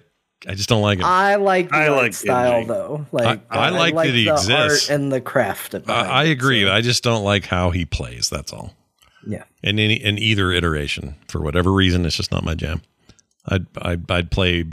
I don't know. Who do I not like other than him? I kind of like everybody but him, if I'm honest. Who's really fun right now is freaking Torbjorn. That dude's rocking it. He's great. Yeah, puts down a turret. Yeah, he's fixed real good. Hammer. It doesn't even hammer it anymore. Shoots a thing. Well, he hammers it to repair it, but he doesn't build it anymore. Or he doesn't stands near a payload. He doesn't do stages anymore, right? They took that out. Payload moves. I think it's. I don't remember, but he's got some more options. He's got like a shotgun blast and then a long range blast. Now he's got some more actual shooty business going on. Yeah, and his cooldown E, I think E or shift is his not molten core, but his old molten core. When you turn all red and fire molten bits, he gets that for a short amount of time without the turret being part of it, and that's just a regular rotation of a cooldown now.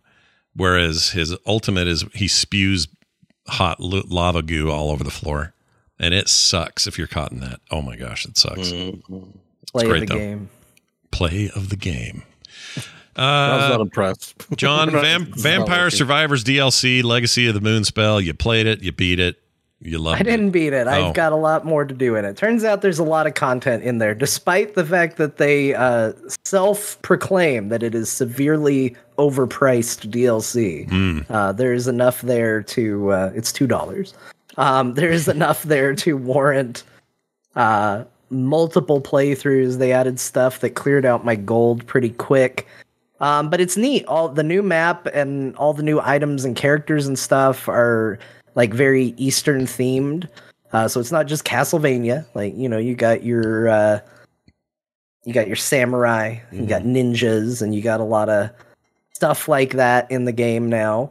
And the new map is pretty cool because, they play with it. The first map is kind of go wherever you want. Then you got the library, which is a very horizontal map. And the last one is a very vertical map.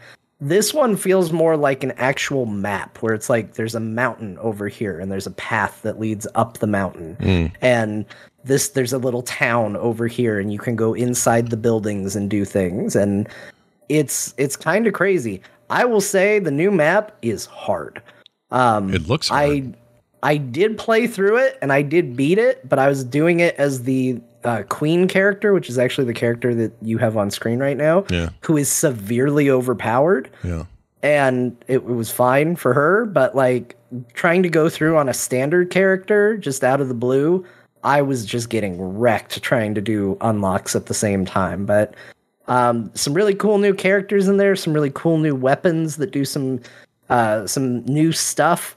One of the things, it's actually been a trend in some of the later patches that they did, but they're continuing it with this, is in the early days of Vampire Survivors, it was very much like you get a weapon and then you get a power-up, and those two things work together to create a more powerful version by getting this and that.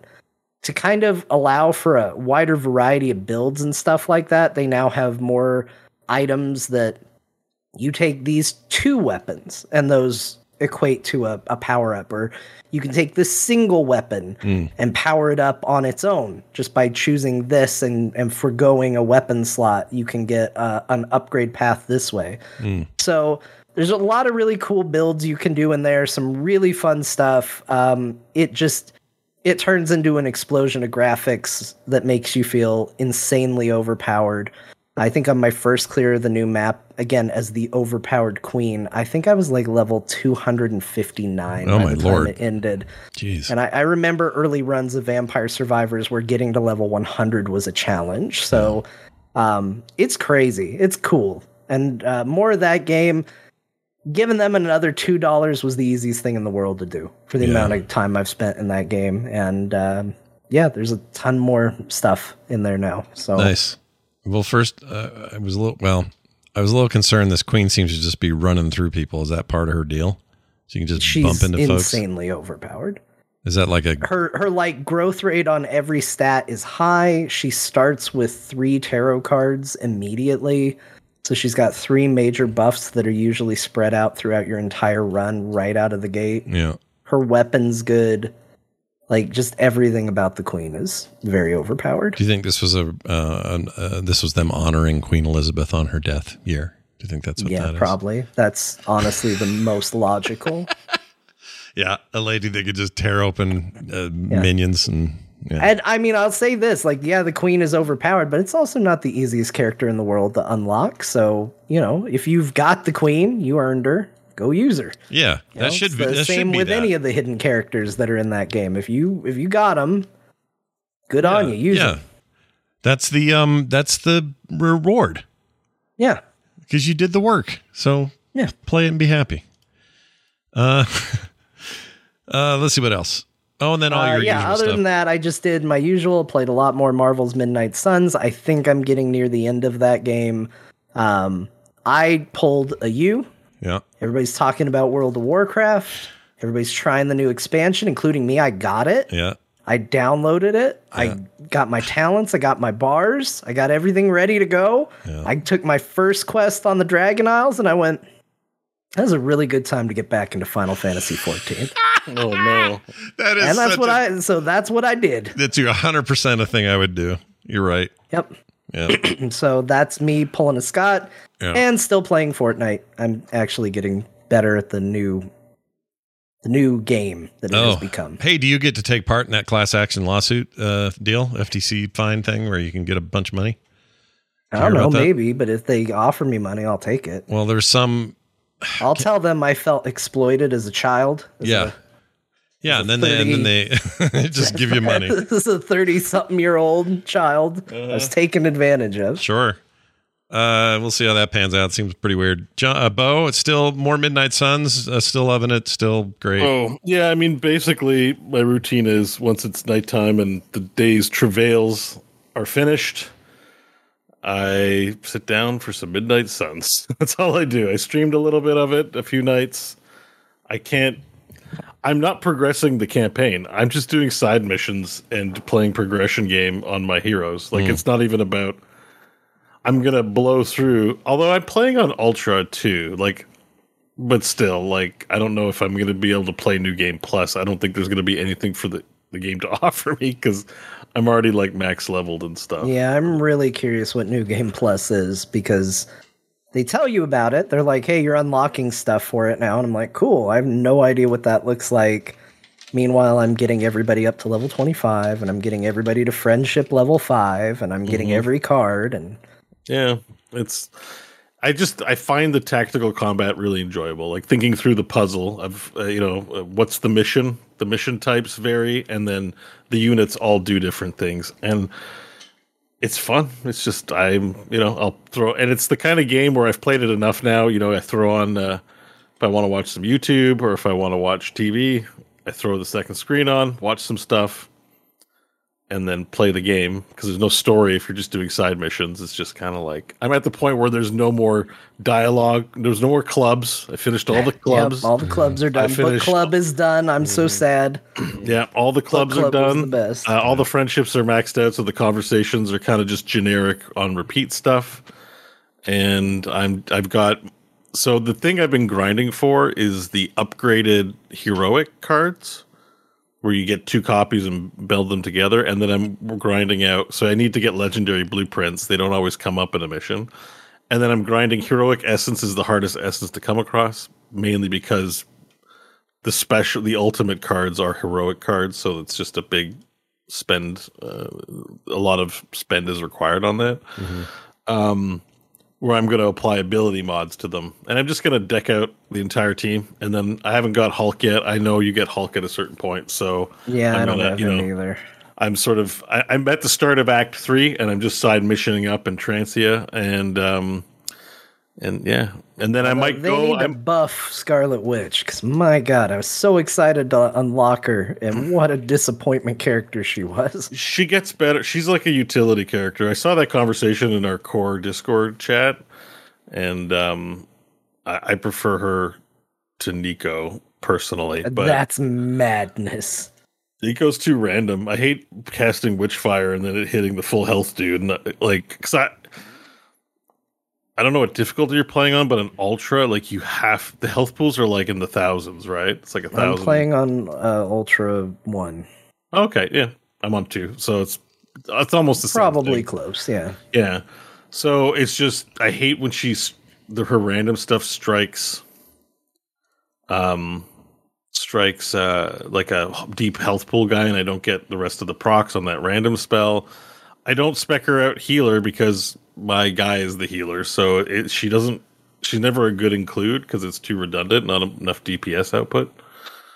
So I think it's just contingent, but I find Scarlet Witch she's like a bag of tricks person. It's the Chaos Reigns, the one that causes the enemies to attack each other. Yeah. I think that card of hers is really good. And then she had the quick spells, the ones that do quick. Those are good. They're rare for some reason. I think what she needs, the default radius, because you get her, and the first thing they tell you about her is they say, "Hey, she's the AOE master," or something like that. Like they basically are like, "Hey, she's really great at area," and she gets spells that impact the direct area around her, but like your movement is a valuable resource. So moving her in to be in the right position for this tiny little radius around her by default is not cost effective for the damage that spell does most of the time. You can increase that radius, but that costs another card, which is also a resource. Like, I just find that everything about her, if I know the fight's going to go long, like if it's against a boss, I actually think she's okay, because I feel like everything about her builds. It's like she gets an attack that can chain, but it only chains after every cast of that spell. So if you go a bunch of rounds in, it can turn into like this crazy powerful spell.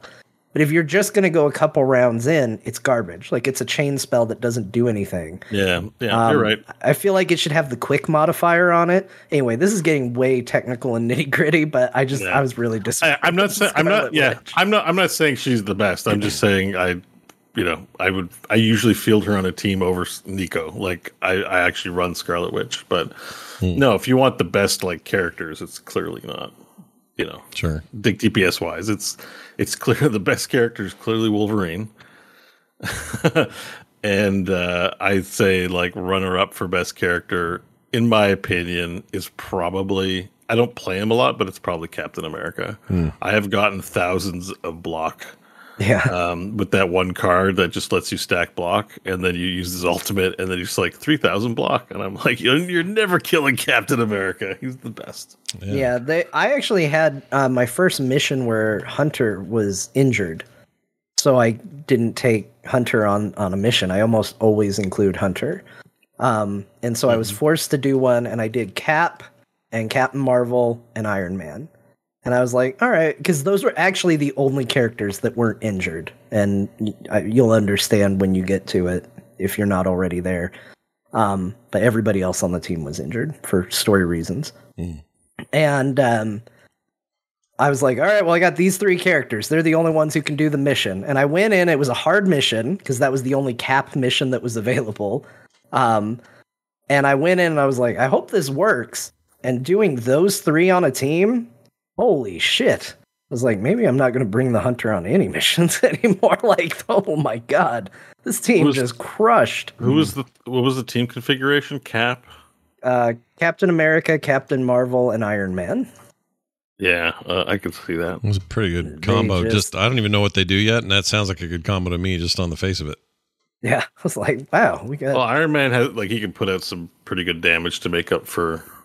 The other 2, I guess, are just counterbots, shieldy counterbots. Yeah, and Iron take Man a lot of hits. It uses all the heroism to just.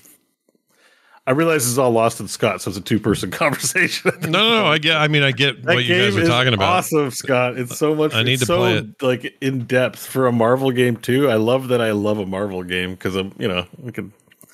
Take Spider-Man. It's not. I should be playing that. That's an overwhelmingly positive, amazing game, and I'm like, eh. Yeah. But, give me Tactical Card Game by Firaxis, and I'm all over your Marvel. You know what's great is that your 2 games that you have listed this week are all Marvel. You're all Marvel all the time right now. I know. It'll come to an end eventually, but like Suns definitely will wear. Like I'm not going pro or semi-pro in Marvel Midnight Suns. Like I'm starting to feel like I've mined most of the game and will need to finish. So hopefully it'll be the last week of this. Do you feel like because next week we're doing our top 10s or our top whatevers, our top games of the year, and some of that discussion next week on our special episode of Core. Is it, if you had to, I mean, this is up there, I assume, for your yeah, this would probably be pretty. I mean, I don't know. I'm pretty sure I know what my number 1 is. Elden Ring was this year, and I put way more time into Elden. That was months of play.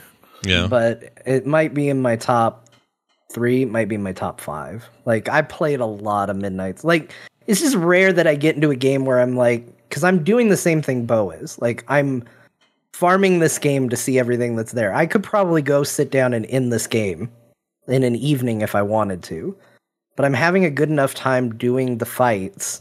And like the in-between stuff is so ignorable right now that I'm just like, no, let's get everything maxed out. Let's see everything there is to see. And then I'll wrap it up. And it's rare that I do that unless I really love a game. So, but I did do that with. I'm at 115 hours in. It's a lot.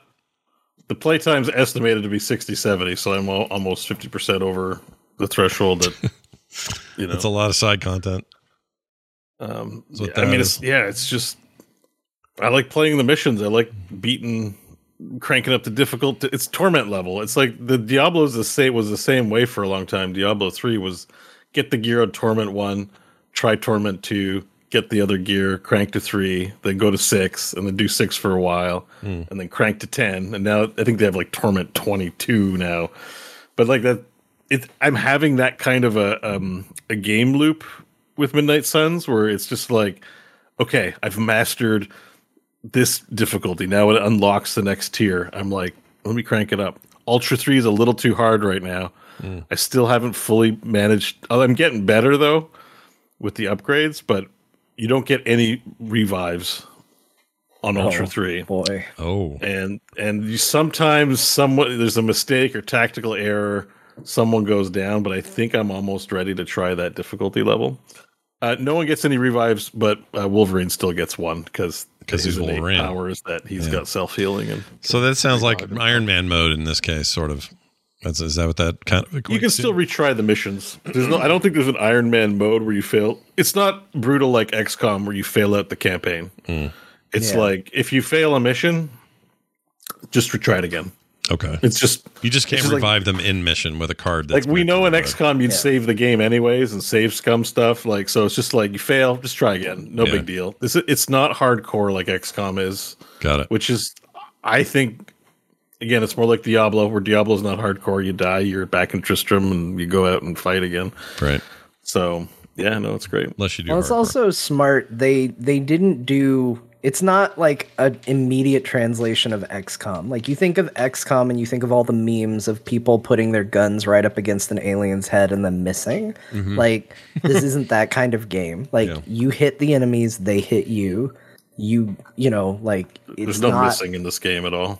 Yeah, the only thing you can miss is if you try to do. There are certain cases where you can set up an instant kill by knocking somebody into a portal or off a building or stuff like that. Oh, you do have a percentage chance to succeed in those cases, but you know those are kind of extreme cases anyway. Although there's nothing more satisfying. There's a whole mission type where you have to disrupt summoners summoning something out of a portal, and there's nothing more satisfying than running up and just 25% chance, just shove them, and they just fall in their own portal and instantly die. Oh, that's great. See, that feels so good. See, that's not a fail state. That's a I'm going to hit him no matter what, but also I may pull off a little thing that will kill, send him back into his portal. I like those kind of things. You'll win a 25% chance to win, and then you'll miss 90% chances. That happened to me the other day. Oh. Where it's like 75% to push them in a hole. Nope. Let me try again. This time it's 80. Nope.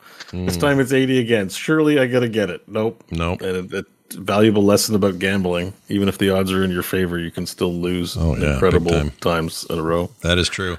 Finish things out with Ben Brode's Snap. You guys might be familiar with it. I don't got much to update. I just included it to be comprehensive. Yeah. We talked about it. I think the extent of it. I don't have anything more to say other than it's my mobile game of choice. Like it's kind of almost bad. Like if I'm waiting for a cab, if I'm on the toilet, the phone comes out and a Snap game comes up. The amount of time is definitely the key ingredient in playing it. If I had to spend any more time with it, I wouldn't be playing it. Yeah, that's the key to that thing. Quick games, in, out, go. Yeah, they've done well. They've done well on that front. I agree. Oh, and the Steam version is in early access right now. That just happened. If you want to play it at your computer, you can play it on Steam. Did they update it? It's been out since mobile launch. Oh, was it? Oh, I thought that was new this week. No. Shows what I know. I didn't realize that. Not me and Ibit and a bunch of other people acted like we had no idea. Or didn't act like we didn't know. It's in beta. It looks terrible. Like one of the main draws is the card art. Everything looks great on mobile. On PC, it's the most ass-looking app. Oh. And because it's in beta, and I guess they're working on it, so my expectation is there'll be a proper client, but it's really not a great way to play if you care about what you're looking at. Because they originally, when they first talked about desktop, they were saying they wanted to have a client that was, took advantage of modern resolutions and widescreen and blah, blah, blah, all the reasons you would have Hearthstone, for example, there as well as mobile. But what you're telling me is they launched it kind of jank. We'll call it like where Diablo Immortal on the PC was? Oh. We'll say like maybe a little worse than that. Oh my gosh, how could it be worse? For sure. It's like stretched out phone screen. Like it doesn't look good. Wow. It doesn't look good. Like there's still like swiping effects that you can't even do with your mouse. You're just like it just locks up between news stories and you're just looking at the middle bar between the two and it doesn't slide right.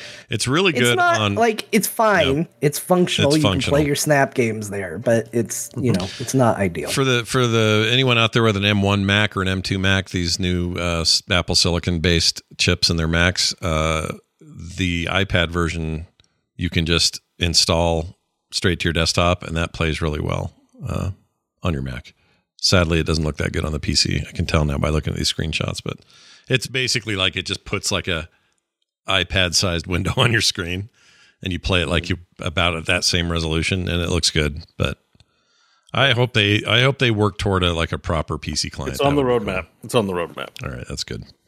Well, that's what we played. When we come back from our break, it's going to be a little time with Dear Martha. Got a brand new magazine to talk about. Not brand new, but hey, we're talking about a console that had CDs in it. So that's kind of cool. We'll get to that coming up soon, as well as some other news stories, an email, a text or two, all that right after this.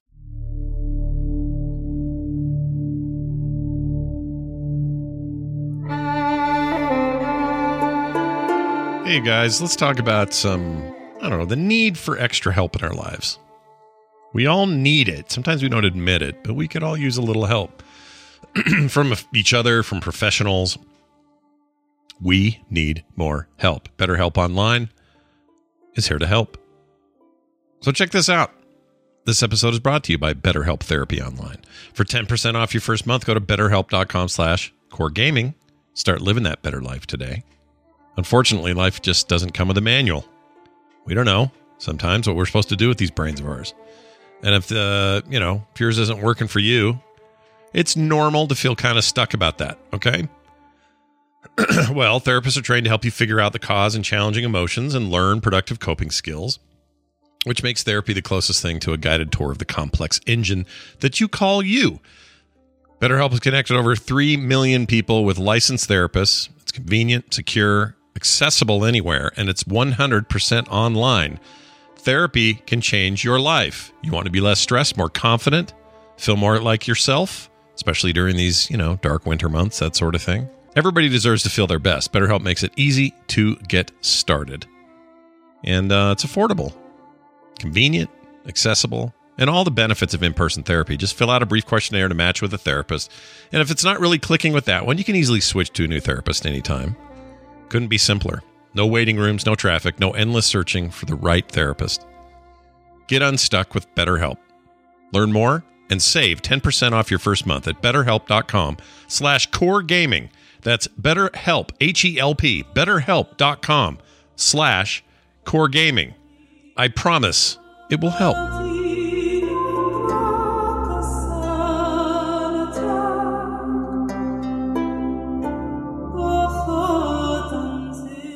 Okay, we're back, everybody. Welcome back to the deal here. We're going to jump straight to Dear Martha, and John's got probably a little setup for this. I see this is a more modern magazine, John, compared to usual.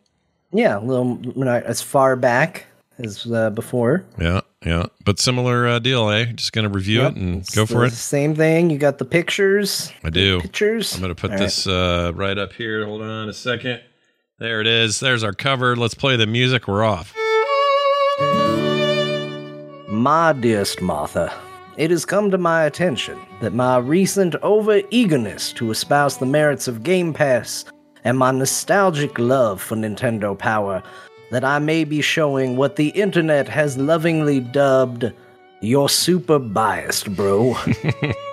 To help mend fences and hopefully never be called bro again, today's magazine review is PSM, or PlayStation Magazine, Issue 6 from February 1998. Just look at this magazine, Martha.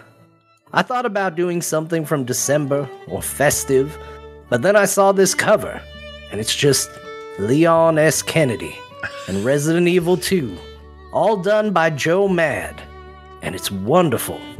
Except for that weird spot where the wall graffiti is in front of Leon's gun for some reason, but who cares? It's great. The magazine clearly thinks so too, because it's the cover, it's a fold-out poster in the issue, it's in a write-up about the cover on page 6, they use it again as a graphic for their cover story on page 10, and then an ad for the previously mentioned poster on page 11.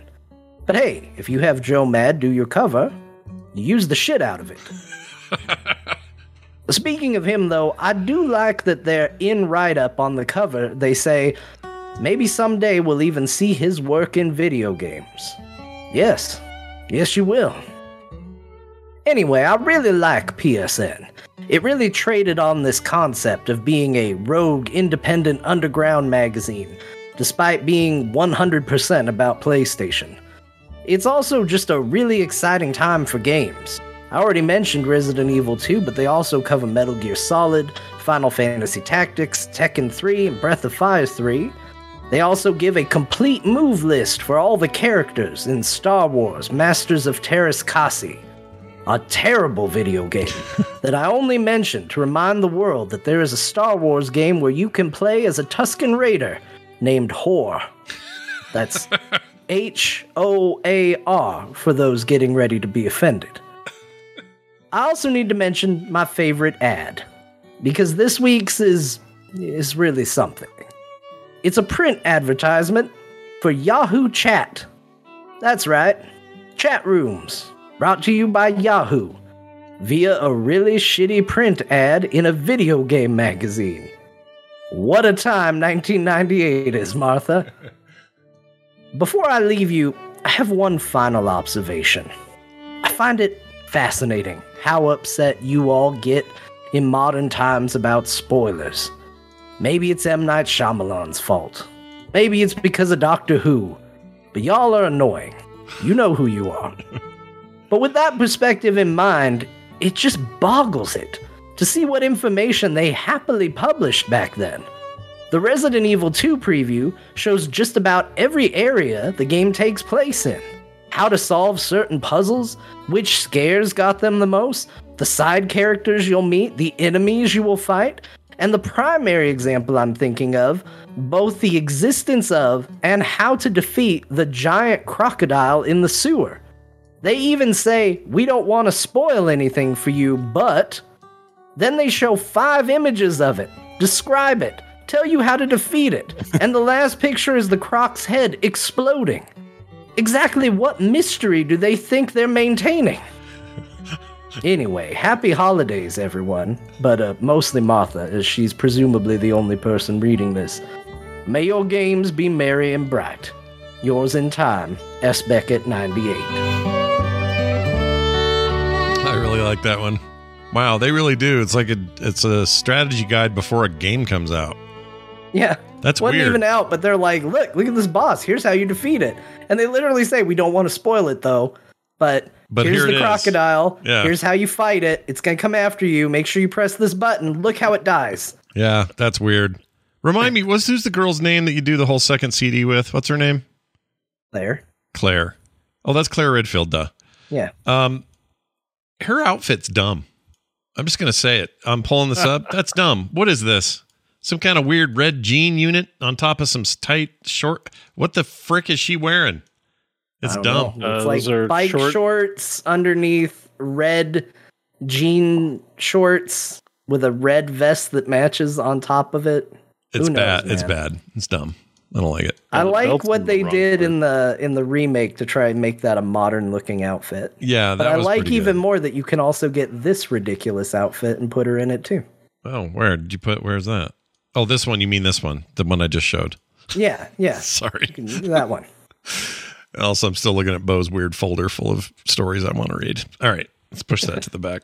All right, there's that. Well done, of course. And now, for all that have been waiting, more news. A couple of quickies here. God of War TV show. They say the Amazon boss, the guy in charge currently of content over there, says it will be incredibly true to the source material. And by that, they mean the old man Kratos. They're not talking about early Kratos games.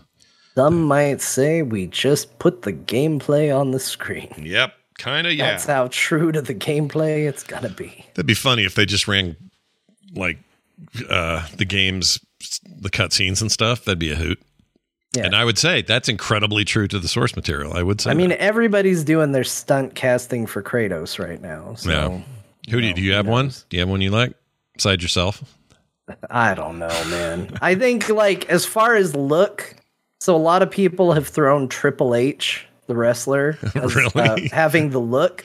He's spot on for the look. I'll say that. Okay. But I don't think Triple H is a very good actor. So I don't think it should be Triple H. But, you know, a lot of wrestlers' names get thrown in there. The Rock, Dave Bautista, you know.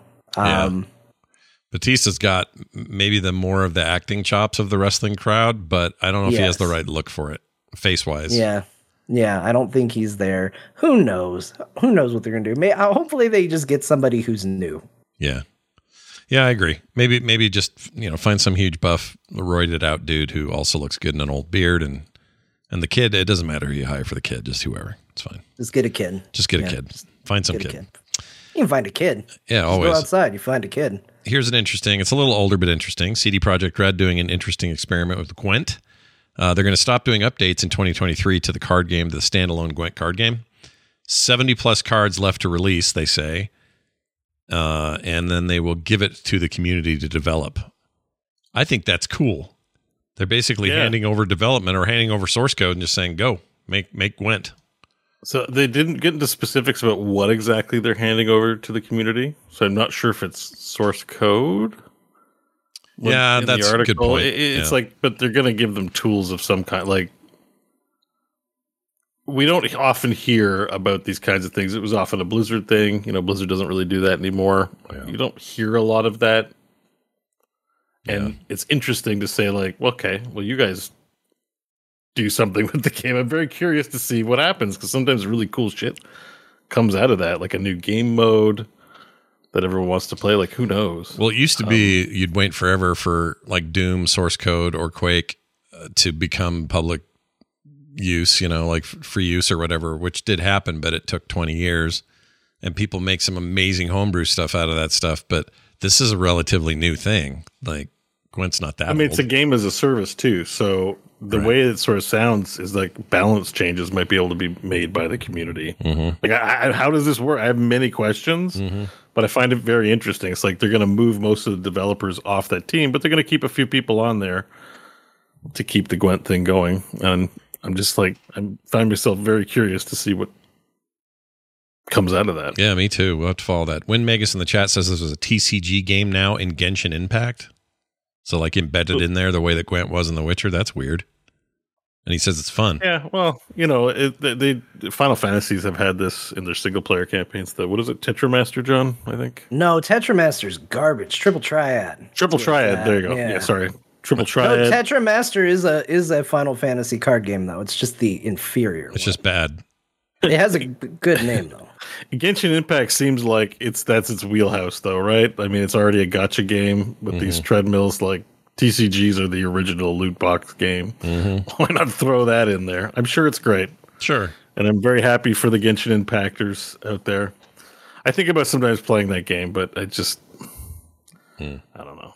I will say they put Triple Triad in Final Fantasy 14, and having it in a different MMO, like, is actually cool. Like, it's really neat to be out in the world doing your MMO business, and you see an NPC that's got cards over their head, and you go, oh, I can go play the card game against that NPC. And like, sometimes it's thematic. Like, there's a place where it is a Imperial castrum, like a castle for the Empire, and there's a Imperial Guard, and his name's like Board Imperial Guard or whatever, and you can play Tetramaster shit, now I'm doing it, Triple Triad against him, and when you do, all of his cards are Imperial cards, which is kind of a neat little flavor, to plan around. Like, that's how he built his deck, because of course he's in the Empire. He's part of their propaganda, so all his cards are like pro-Empire cards. And I think it's neat little world building stuff like that. I love it. Okay. No, that's cool. I didn't know that was in there. The closest you get to WoW with that is just Hearthstone references. I just finished a quest line where a dragon ghost and a gnome played Hearthstone, and I had to help craft cards for them. It was fun. It was a fun quest line, but I didn't get to actually play, obviously. But it was WoW cool. has the Pokemon battles. Yeah, that's true. They do have that. That's their version of it, is the pet battle system. Although I haven't in these new zones, I haven't seen a single pet for battling. Have they stopped doing that? Because I haven't seen one. The little paw that shows up. It's been a long time since I wowed. I'll have to check. Anyway, I did like this. They're standing in front of this board, and their two characters are going, "Yeah, I'm going to beat you," and they're dancing around this Hearthstone board. But I zoomed in on it, and there's a little tiny Jaina on one side hurling firebolts across, and the other side's got a dragon doing the same thing back at her, and it was great. It was like a little Star Wars 3D chess, hollow chess thing. It was pretty cool. Anyway, moving on. Let's get to emails. We got emails. Hell yeah, we do. That's a good question. Here's one from, let's see, sorry. The emails come to talktothecore@gmail.com, and this is Happy Core. Oh, no, I'm sorry. Jay-Z is his name. I'm Oh, reading we got a poorly. message from Jay-Z. Yeah, Jay-Z wrote in. He took some time away from Beyonce, and he had some things to say. Hello, Nice. barge, jet ski, and schooner.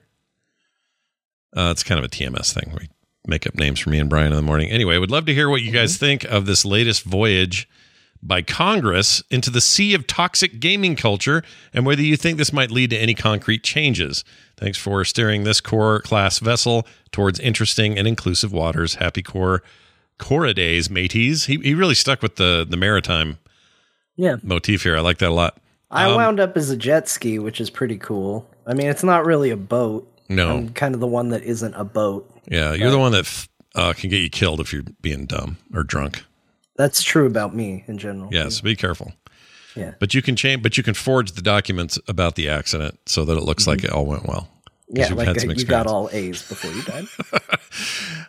So the story is Ars Technica is the article he linked to, but we talked about this on DTNS a little bit. U.S. lawmakers take aim at gaming's harassment and extremism problem. These are basically letters to companies complaining and asking what they're doing internally to combat said harassment / extremism. It will probably end up being some hearings. I don't know that anything's going to come out of it actionable, but I think they'll hold some hearings, and you'll have people like maybe even Bobby Kotick. Oh my Lord. But others, Phil Spencer, people like that may be called to Congress to testify and talk about what they're trying to do to. I mean, yeah, this is like, it's a little showy. It's showy, but it's also, it's like how long can you possibly go before actually saying like, oh, this is something that's occurring? Like, I remember we had a free TeamSpeak server in like the early 2000s, and if people would just drop in randomly because we were too cheap to pay for it, and just drop N-bombs. Like, we're like, oh, I've got to switch TeamSpeak server. Can't play on this one. Yeah. Like, internet random voice, so if you're in a Call of Duty lobby, I'm assuming is going to be a big thing on this one. I'm sure game developers don't need Congress to want players to have good experience and solve this. The problem is you can't have random communications without there being either a kid to have his jollies or some jerk to ruin it. Like, it's the only way to do it is to switch it off. But people want to be able to speak to people on the phone. Like what are they going to do? Yes, reporting tools are available, but these people just move on to other games. And there's 8 billion people in the world. Not that you're matched up with all 8 billion, but there's a lot of people in each geographic region. Like, yeah. It seems just, I guess you don't want them to do nothing, but it's like you get into the business of just wanting to make cool video games for people, and all of a sudden you're policing the Earth's behavior, Big Brother style, and you're like, we don't want to do this. Mm-hmm. Like, that's why it's like online, not rated. It's like any other chat room. I mean, why not Discord, right? Or why not? There's places I can go. I can just hop into voice with someone I don't know. There's chat roulette. Why not forums from the mid-aughts? Like, it's all. Yeah, that's what I mean. It's like, it's such an out-of-touch thing where it's like, let's blame the game developers because they're the carrier, and traditional thought is, well, the carrier is responsible for what's happening over their service. But it's like, it's the internet. Everyone's connected to everyone, and we got to see their bullshit. Like, Twitter's turned into Elon Musk's personal subreddit. I can't help but know what's going on because it's constantly in my face when I use that service. But if I could choose, I would just be like, please stop. If I could control human behavior, I'd tell all the people I follow to stop retweeting and discussing it so I don't have to see it. Like, and blocking is not that effective. Like, we can't solve it. If we're all going to be connected all the time, then we got to, we're going to get exposed to this stuff. So if it's for minors, then I say just don't give them access. That's the only way you're going to solve it. And then for adults, like, it's Yeah. like they have to do something, like obviously act on reports, but like there's a limit to what they can really get done, is what I'm trying to say. Well, here's what they're actually asking, and it may help inform that. So these lawmakers, they include Lori Fenton from Massachusetts, Katie Porter from California, Ron Wyden from Oregon. These are the three doing it. Are asking for more information on how reports like toxicity and harassment reports are handled, what data is collected regarding them, and whether the companies have safety measures pertaining to anti-harassment and anti-extremism. That last bit, I think, fits perfectly with what you're saying, and I am as skeptical as ever about how they can actually do any of this. But here's who they sent them to: Activision Blizzard, Electronic Arts, Epic, Microsoft, PUBG Corp. I guess that's a company now. That's weird. Riot Games, Roblox, Sony, Square, Take-Two Interactive, Tencent, Ubisoft, and Valve. Nintendo is notably missing from the list. Also, their internet stuff sucks. They don't have a lot of online interaction stuff, right? No, they don't, because it all sucks. Yeah, like they already kind of limit it, and I think that kind of maybe even goes into what Bo's saying is like, sure, you put the walls up high enough, you limit people enough, and like you'll eventually get sort of there, but is that what people actually want? Is that what the people playing want? Mm-hmm. Like, it's hard to say, because obviously harassment and all that stuff's bad, but like at the same time, at a certain point, you know, when is the solution like also not what you want? Yeah. So I don't know how. Well said. I don't know how you do it.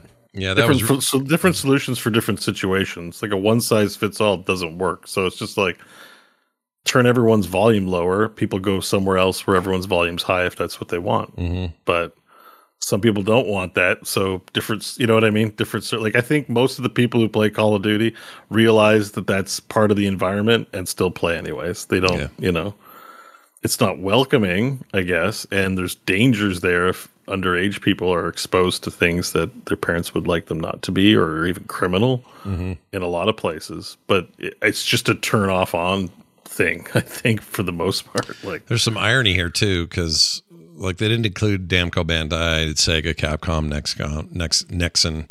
Like a bunch of companies didn't get included, but one of them in particular is the American-based Warner Brothers Interactive, who publishes Mortal Kombat. They're not going. It's just funny to see this shift. We're not going after the Mortal Kombat publisher anymore because Mortal Kombat is so violent and horrible. We're now skipping them because they don't really have the online harassment problem, right? I don't know why I find that ironic, but I do. Well, I mean, the video games were the whipping boy for gun violence forever. Yeah. Now, fighting game fans can be just as toxic. I know, because you know we have talked to some people that are over there, work on Mortal Kombat, and I can tell you, I was having a completely unrelated conversation one time with Tyler over there, and all of a sudden somebody just jumped in and was like, if you change this about Noob Saibot, you can kill yourself. It's like, we're not even talking about that. We're talking about Heroes of the Storm. What are you doing? What are you doing? Like, they just, you know, it's everywhere. Yeah. So it's, you know, it doesn't make it okay, and it can sometimes seem like, oh, they're just hand-waving it away, but it's a complicated issue, and I think it requires a multifaceted solution. I don't necessarily have a lot of hope that this is the way to go, but I guess good that they're talking about it. Yeah. Let them talk about it. That's been a problem since the birth of the internet. They're finally talking about, but I think gaming is being made a bit of a scapegoat, because there are way more dangerous just websites and communication places that are attacking.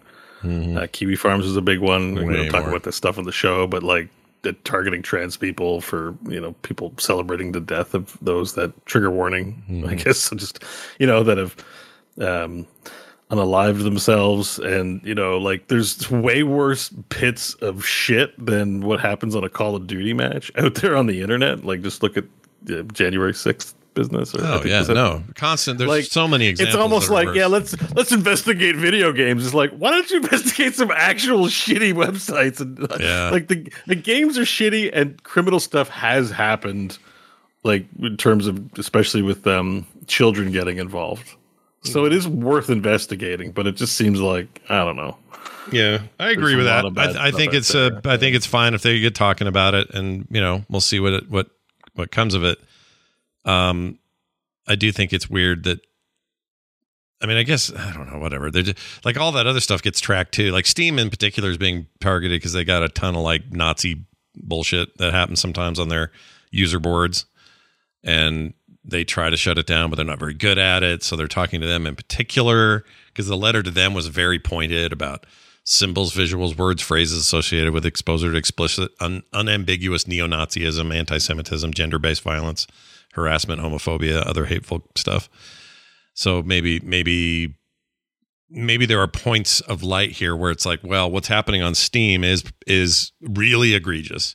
And even Steam wasn't aware of how bad it was or something. I don't know. So maybe there's something to suss out there. But I think blanketing the entire industry, like they sent a letter to the Among Us guys, which is like 5 people. And I guess the game's a big impact. And sure, people are dicks inside the game sometimes when you're playing randos. But I don't know why they got targeted. And, other big companies didn't. So there's also an unevenness to this. So I don't know. At the end of the day, I mean, it's a random phone call with people, and one of them might be a Nazi and a despicable human being, but it doesn't make it right. But it's just everyone's playing games. It's the nature of how do you, unless you're like hiring precogs or doing the 1984 thing and tagging people as like unsafe. Mm-hmm. So therefore they're not permitted. You know what I mean? Like it's like that rabbit hole. That's where that leads to that kind of thing. Yeah. I just think you put protections in place for children, and adults have to be. I mean, I think more can be, a lot of people will turn off voice chat because they don't want to be exposed to it. As adults, mm-hmm. you make your own adult decisions about what you want to be exposed to or not. But yeah, I hope one thing that happens. The chat is saying this too, and I agree with it. I hope whatever this dialogue / discussion / hearings, whatever it is, I hope it includes as many female voices as possible, or voices in other typically targeted groups, trans people, the gay community, where they're, racism, this sort of stuff. Get them involved with what's actually happening. Because my experience is pretty simple. If I don't like what I'm hearing, I just get out of voice chat. It's not a big deal. I mean, that's how I see it with bars, right? Like it's possible for despicable people to visit the bar that you're visiting, and you're exposed to their ideas, and it's toxic, and it's into fist fights even, and no one's like, what's going on with these bars? They're like, well, you went to a bar. Yeah. And like, that's kind of like online gaming. You go to a public space and you don't know what you're going to get, and I'm not saying criminal activity is okay or hate crimes are okay, but it's just, as a person wanting to go out and socialize, it's kind of the same thing as going to a club or a bar. Like you might meet an asshole that, mm-hmm. So I don't think they're going to learn much, and they're just going to, it's a lot of reassurances and. I'm afraid you're right about that, but the only thing I really take seriously from that stuff is a lot of the predatory shit happens to kids online. You see stuff on Roblox and VR chat and mm-hmm. other games you wouldn't even think of. Like I think even Call of Duty, I saw a headline like where pedophiles, SOs, despicable people, gross, are in those spaces, mm-hmm. and they are like. Of course they are. They go where the kids are. That's like it's today's version of the playground, and even more inconspicuous. You're even more hidden.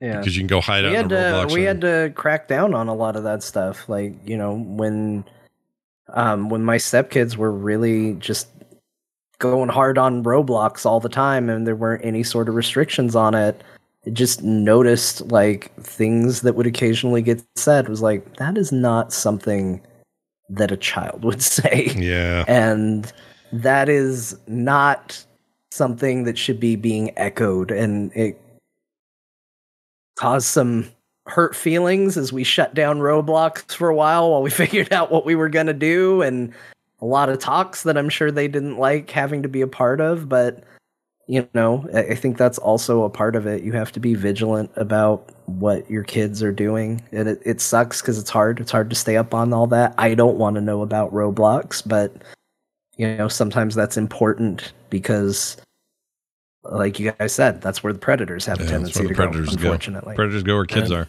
And they can take advantage of parents' ignorance in that sense. Mm-hmm. And, the amount of times we've had to have the conversation of, you don't know how easy it is to glean information off of what seems like casual conversation, and had to do that and had to protect from that. It's rough. But what'd you say? You said you were almost predated? I almost got predated. Yeah, like a couple rolled up in a car and invited me to inn near my house. When? Like, well, that's not predator. That's I was like you to swing with them. Right? I was like 8. No, I was like 8 or 9. You were a kid. This wasn't. They were totally like, hop in the car, let's go, and like they offered me candy and shit. Like really? It literally happened to me. Yeah, and a good thing I watched a lot of G.I. Joe, Transformers, all the lessons at the end. Parents saying to their kids like, if you see a stranger, say no and run away, because I ran home and we called told my mom and they called the cops and all that. I don't remember what happened, but I have a very distinct memory, even at a young age, because it's traumatizing. I knew they were there. I really thought about it, but those G.I. Joe PSAs probably are valuable. There's going to be some situations like this where kids, that's where they're hearing the cautions, and then they remember it, and then they, like, we all make fun of it. But it's useful. It's useful, yeah. Back in those days, it was the white vans. Mind. Yeah, like white vans. Not to just constantly be on about my kids, but when I was first in the picture, like we were at the apartment, and I'm driving home from picking up food, and my 2 stepkids are sitting, like standing right next to the open back end of a vehicle, talking to a stranger. I have no idea who it is. Oh, jeez. Because they had a dog. That's all it took for them to be like, they were like, can we pet your dog? Went right over to the car and was like, I got out. What are you guys doing? Yeah. Like, what are you doing? What sucks is not okay. What sucks is he was probably a totally normal, nice guy that had a dog, but it doesn't matter. These situations are just like too fraught, man. Yeah. I hate it. Oh, man, I hate it. Same with chat rooms. Like, I don't experience a lot of that in any of the games I play, but every now and then, there's a really terrible, despicable person. Yeah, I'm not in any way targeted. I'm not a woman, so no one focuses on that. I'm not, don't identify as any, I'm a straight white male. Like, I'm the least targeted out of anybody at this point, so I have that privilege, but like, I think all three of us do. There's a lot of danger out there for people. I agree. And I guess to sum it up, I do hope that they include a bunch of voices that aren't just these game companies and aren't just gamers, that are dudes. I'd like to see a little more diversity there if they're going to have a real conversation about it. I still wonder if that'll even happen, but let's move on. We got a quick text here from Cyrenex. Always good to hear from Cyrenex, who says, hello, good sirs. I just wanted to give you the heads up that the PC edition of Demio just released today on Steam in 1.0 form, and is 20% off until the 22nd. I should probably pick it up myself soon. Yours in this life and the next, Cyrenex. I guess that's today. I bought the PC version when it first hit, so I've already got it. But the PC version, which is the non-VR version, is a very good version of that game, and it's cross-platform with anybody who's playing on VR, Steam or Quest or whatever. I think Demi is cool. Get back to it, Scott. We'll call Crofted up. He loves playing that game. Demio's John, cool. If you play the PC version, it's funny though, that pitch to people who aren't. So Mike isn't play VR, and John isn't into VR. And when you tell them you want to come play a VR game with us, but you'll play it in flat screen, it's not the sales pitch that we think it is. I was gonna say, like, you're telling me this, I'm like, I don't give a shit. Like, I want to sit there and hear about how Jesus wept because you rolled the dice and it was immersive. Like, who gives a shit? Like, I'm gonna be sitting there staring at a monitor, doing everything a slightly harder way for your immersion's benefit, while you guys are like, oh, it's so magical. I rolled the dice and it went down the hallway. It's like, oh my god, let's celebrate mediocrity a little go harder here. So you're right about everything except the harder part. It's definitely harder to play the game in 3D than it is on the desktop. You will have the easier experience because you're like, did I pick up the dice? And you're zooming in and out. Yeah, you crank your neck, and it's just it's an amazing immersive experience. You feel like you're playing a board game with your friends, but you will have a way more chill, like sit in your chair and flick your mouse kind of experience on the PC version. It's like still fundamentally, it's a fun, challenging game that has unique mechanic. Like I still would say flat screen, it would be a compelling, like it's a well done game. Yeah, I think. Yeah, it's really good. So, but there are. Well, it's kind of one of a kind. There's no real board game like that, I think. It's pretty close to being unique. It's good. It passes muster. I like it quite a bit. Standing on its own quality game, honestly. Yeah, I like it quite a bit. I think it's very good. And that makes me want to play it, so I will. Thank you for that. Those texts come to us at 801-471-0462.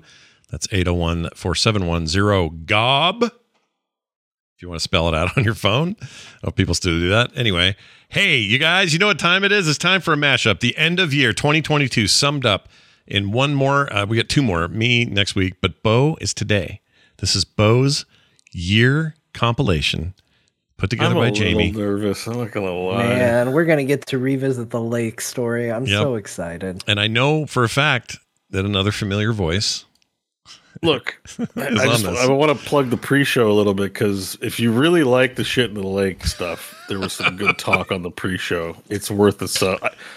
I know I'm biased, but it's actually worth a sub at least for a month. Yeah, just do a month and just listen to. We got some good content out of it today. This will be the most educational of the mashups, I think. Absolutely. So here it is. Without further ado, learn thank what you. Coke's made of. Exactly. Jamie Brand put this together. As always, he did killer work. I haven't heard it yet, but I know he did. Here it is. Bo in 2022.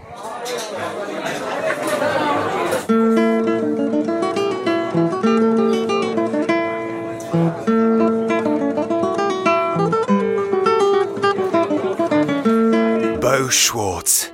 When you need a hot take and the exact opposite take a few weeks later. When you didn't want to hear a ukulele, but also think it sounds nice.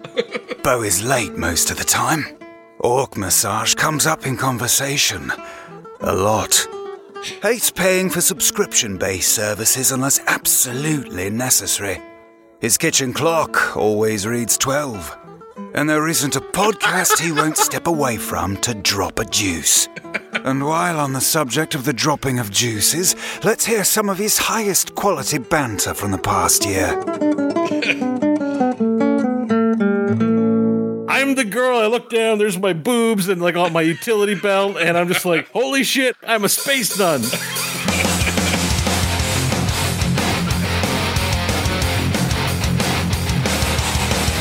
I had excrement-related problems this week, too. Whoa, brother. Do we want to know more or no? Oh, I pissed my pants. Whoa, what? Yeah, well, I sat down to take a shit, and then I went to go for a pee, but, you know, my pecker was aimed out of the toilet bowl and peed into my pants.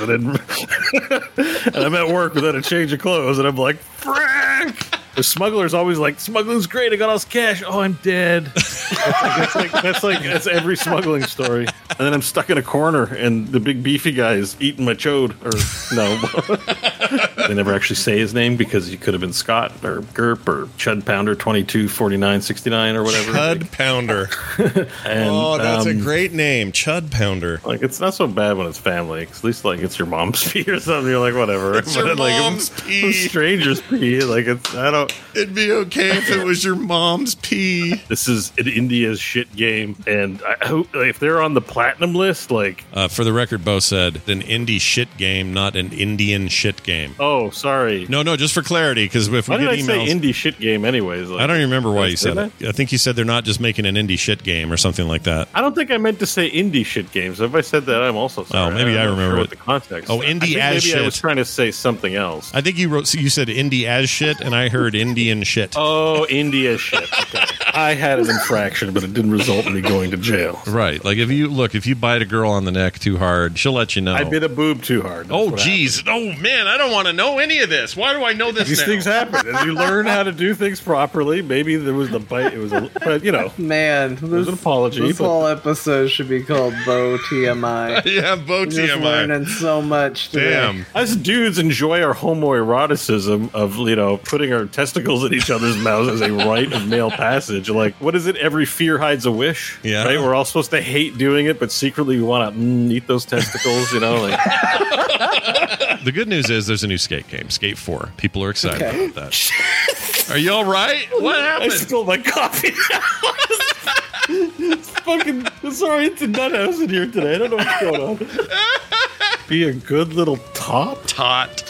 Oh, Todd. Okay. What do you think, Todd? Is that your Top. name? Oh, top. Like BDSM talk. Like Oh, jeez. Oh, What? gee, I was like, Be a good little like, top. like a spinning toy.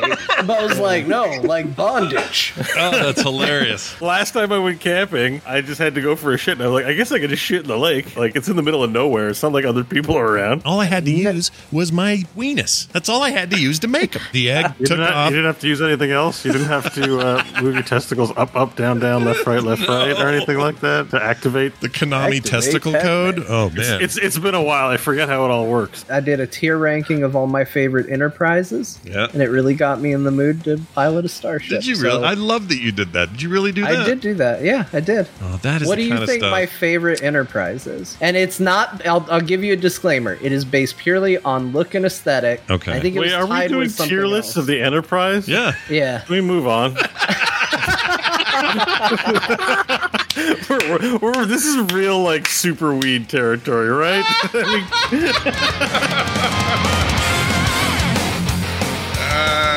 That was amazing. Okay. Another awesome Liam O'Brien intro. That was awesome. You're really styling on us. Each intro is a different voice. Like, Yeah, I don't know what next week's going to be like. I like I know- the way he said deuce. Yeah. You really You- leaned into it. Yeah, deuce. And also, Deuce. I thought there was going to be nonstop poop in a lake, and all we got was you saying, I crapped in a lake and nobody was around. And then it just moved on. Yeah. Yeah. So that probably helped you. You probably were like, oh, phew, I didn't have to. I don't know. My mind's still reeling from Liam O'Brien's I know. intro. Think of that. The great Liam O'Brien made an intro that talked all about you. And their I'm stuff. just thank you, and I'm honored you debased yourself to do an intro for whatever it was that followed it. Yeah, I was going to say, how does it feel? Because now into it. you've joined my club, which is I've joined hearing the Liam Jizz O'Brien Club. and going, oh, Liam's talking about me, and then some stupid shit you said immediately following. Yeah. Right. Like, Yeah, but that's yeah. something to. That's just something the to treasure. voice man. of Illidan, of whom I admired so much in Heroes of the Storm and listened to, said my name, which is an honor of itself, Yeah. and then knowingly introduced. He knows too much about me. It's that in Community when Troy meets LeVar Burton and it freezes up. Yeah. Oh yeah. I think it's sort of torture. Just like wanted an here's autograph someone you picture. admire, Yeah. and they know about all of your shitting and sex habits. There you go. Yep. That's what it is. If I ever meet him, it's gonna. I can't be like, "Hey, I'm Bo," and like most people, you're like, "I don't know anything about this person. It's time to make an impression." First, I've already made the impression. Well, Anyway, those Critical Role people often go to BlizzCon. If we do a BlizzCon this year, maybe he'll be there. You get to meet him. That's where I always see him whenever I Tell you to hook set up. your oven clock. That's right. Yes, and what arcane knowledge did he know this? Well, a lot of that stuff was given to him by Jamie as reminders. Like, here's all the stuff. I But know also, he listens. He said he as listens, much yeah. on his show with Sam. Yeah, he listens to this show, so a lot of that he knows, and I don't know if he wrote it himself. He didn't tell me, but he is one of the nicest humans on this planet. I'm not used to fame. I really live in a bubble. I'm a schlub that works at a job, plays games, and somehow it's on the show once a week, and I love it. And the D&D show, and I love it. Yeah, But it's good. I'm really disconnected with any notion of fame or people knowing who I am sometimes, or So most of the let's time. get you on Wikipedia, then we're all set. That's fantastic. All right, Jamie, Liam, everybody involved, that was amazing. Can't wait to hear how stupid I sound next week. It's going to be great. Yeah, it's going to be epic. In the meantime, I do want to remind people that we are sponsored by you at patreon.com/core show. It really does mean the world to us that so many of you have bellied up and decided to throw us a little bit of change. Wait a second. People want to see my card. Your guard. Yeah, Bo got a card. What do you got? What is it? A graphical card. A collectible card. Oh, is it one you're putting up, or are you sending to me, or what are you doing? No, Taz the man worked you already on it. shared it. Oh, yeah. The badge. We call it a card. You think the badge. Duh, I have it right here. Let me put it up. There it is. There's Bo's badge. It does look like a card. It's like a TCG card. Look at him. You're all 90s and stuff in it. I feel like I'm gonna. Well, I shouldn't say it. I like that if you compare this to mine, it just looks like I'm slowly, like the person, not me necessarily. No, you look like the police. On a greater and greater disguise. You look like the police. Well, that's good too. You look like the police, and I look like the hacker criminal that you're chasing. A little bit. I love it though. I wonder what Scott's going to end up looking like. Oh, dude, I'm nervous about that. I have no idea what he's doing, but he has also been sneak peeking something super rad to Zarek. If you guys haven't seen that. Oh, yeah, I have seen that. I'm going to save it till we see it in its final form, but excited. What the frick, dude? That guy, some kind of maniac. I love it. Guy is putting in real hard work. The real work. So if you want to help us keep making cool stuff, that's the way to do it. Go to patreon.com/core show today and show us your love. You'll never get a commercial. You get pre-show content every week, like Bo mentioned, monthly benefits that are only yours by being a patron. That's going to do it for us. John, be an old lady and tell us what we played. Well, let's see how this voice holds up under illness. Duress. Hello. So it's fine. We'll make our way through it, I guess. If you don't know what games the boys played, I'm here to tell you what they was. Scott played the World of Warcraft, that new Dragonflight expansion, and he pissed off all the Guild Wars fans. So if you like Guild Wars 2, write your angry emails to Scott. He also played High on Life. That's the Rick and Morty-like game. And John played the Vampire Survivors DLC. And then he's also, it's Final Fantasy Fortnite Midnight Suns. Broken record, John, moving on. Bo also played Midnight Suns in an effort to continue to convince Scott that it's a really good game that he should play. It's worth his time. He's not doing it. Lazy ass. And he also played Ben Brode's Snap, as he put it. Yeah. Nice. You did it. You covered them all. Those are all the games you played. Don't ever complain that we don't tell you, because we just did. That's all of them. That'll do it for us. Thank you all for listening. We'll be back one more time. Between now and then, have a fantastic, happy, Merry Christmas. We'll see you guys next week. Bye, everyone.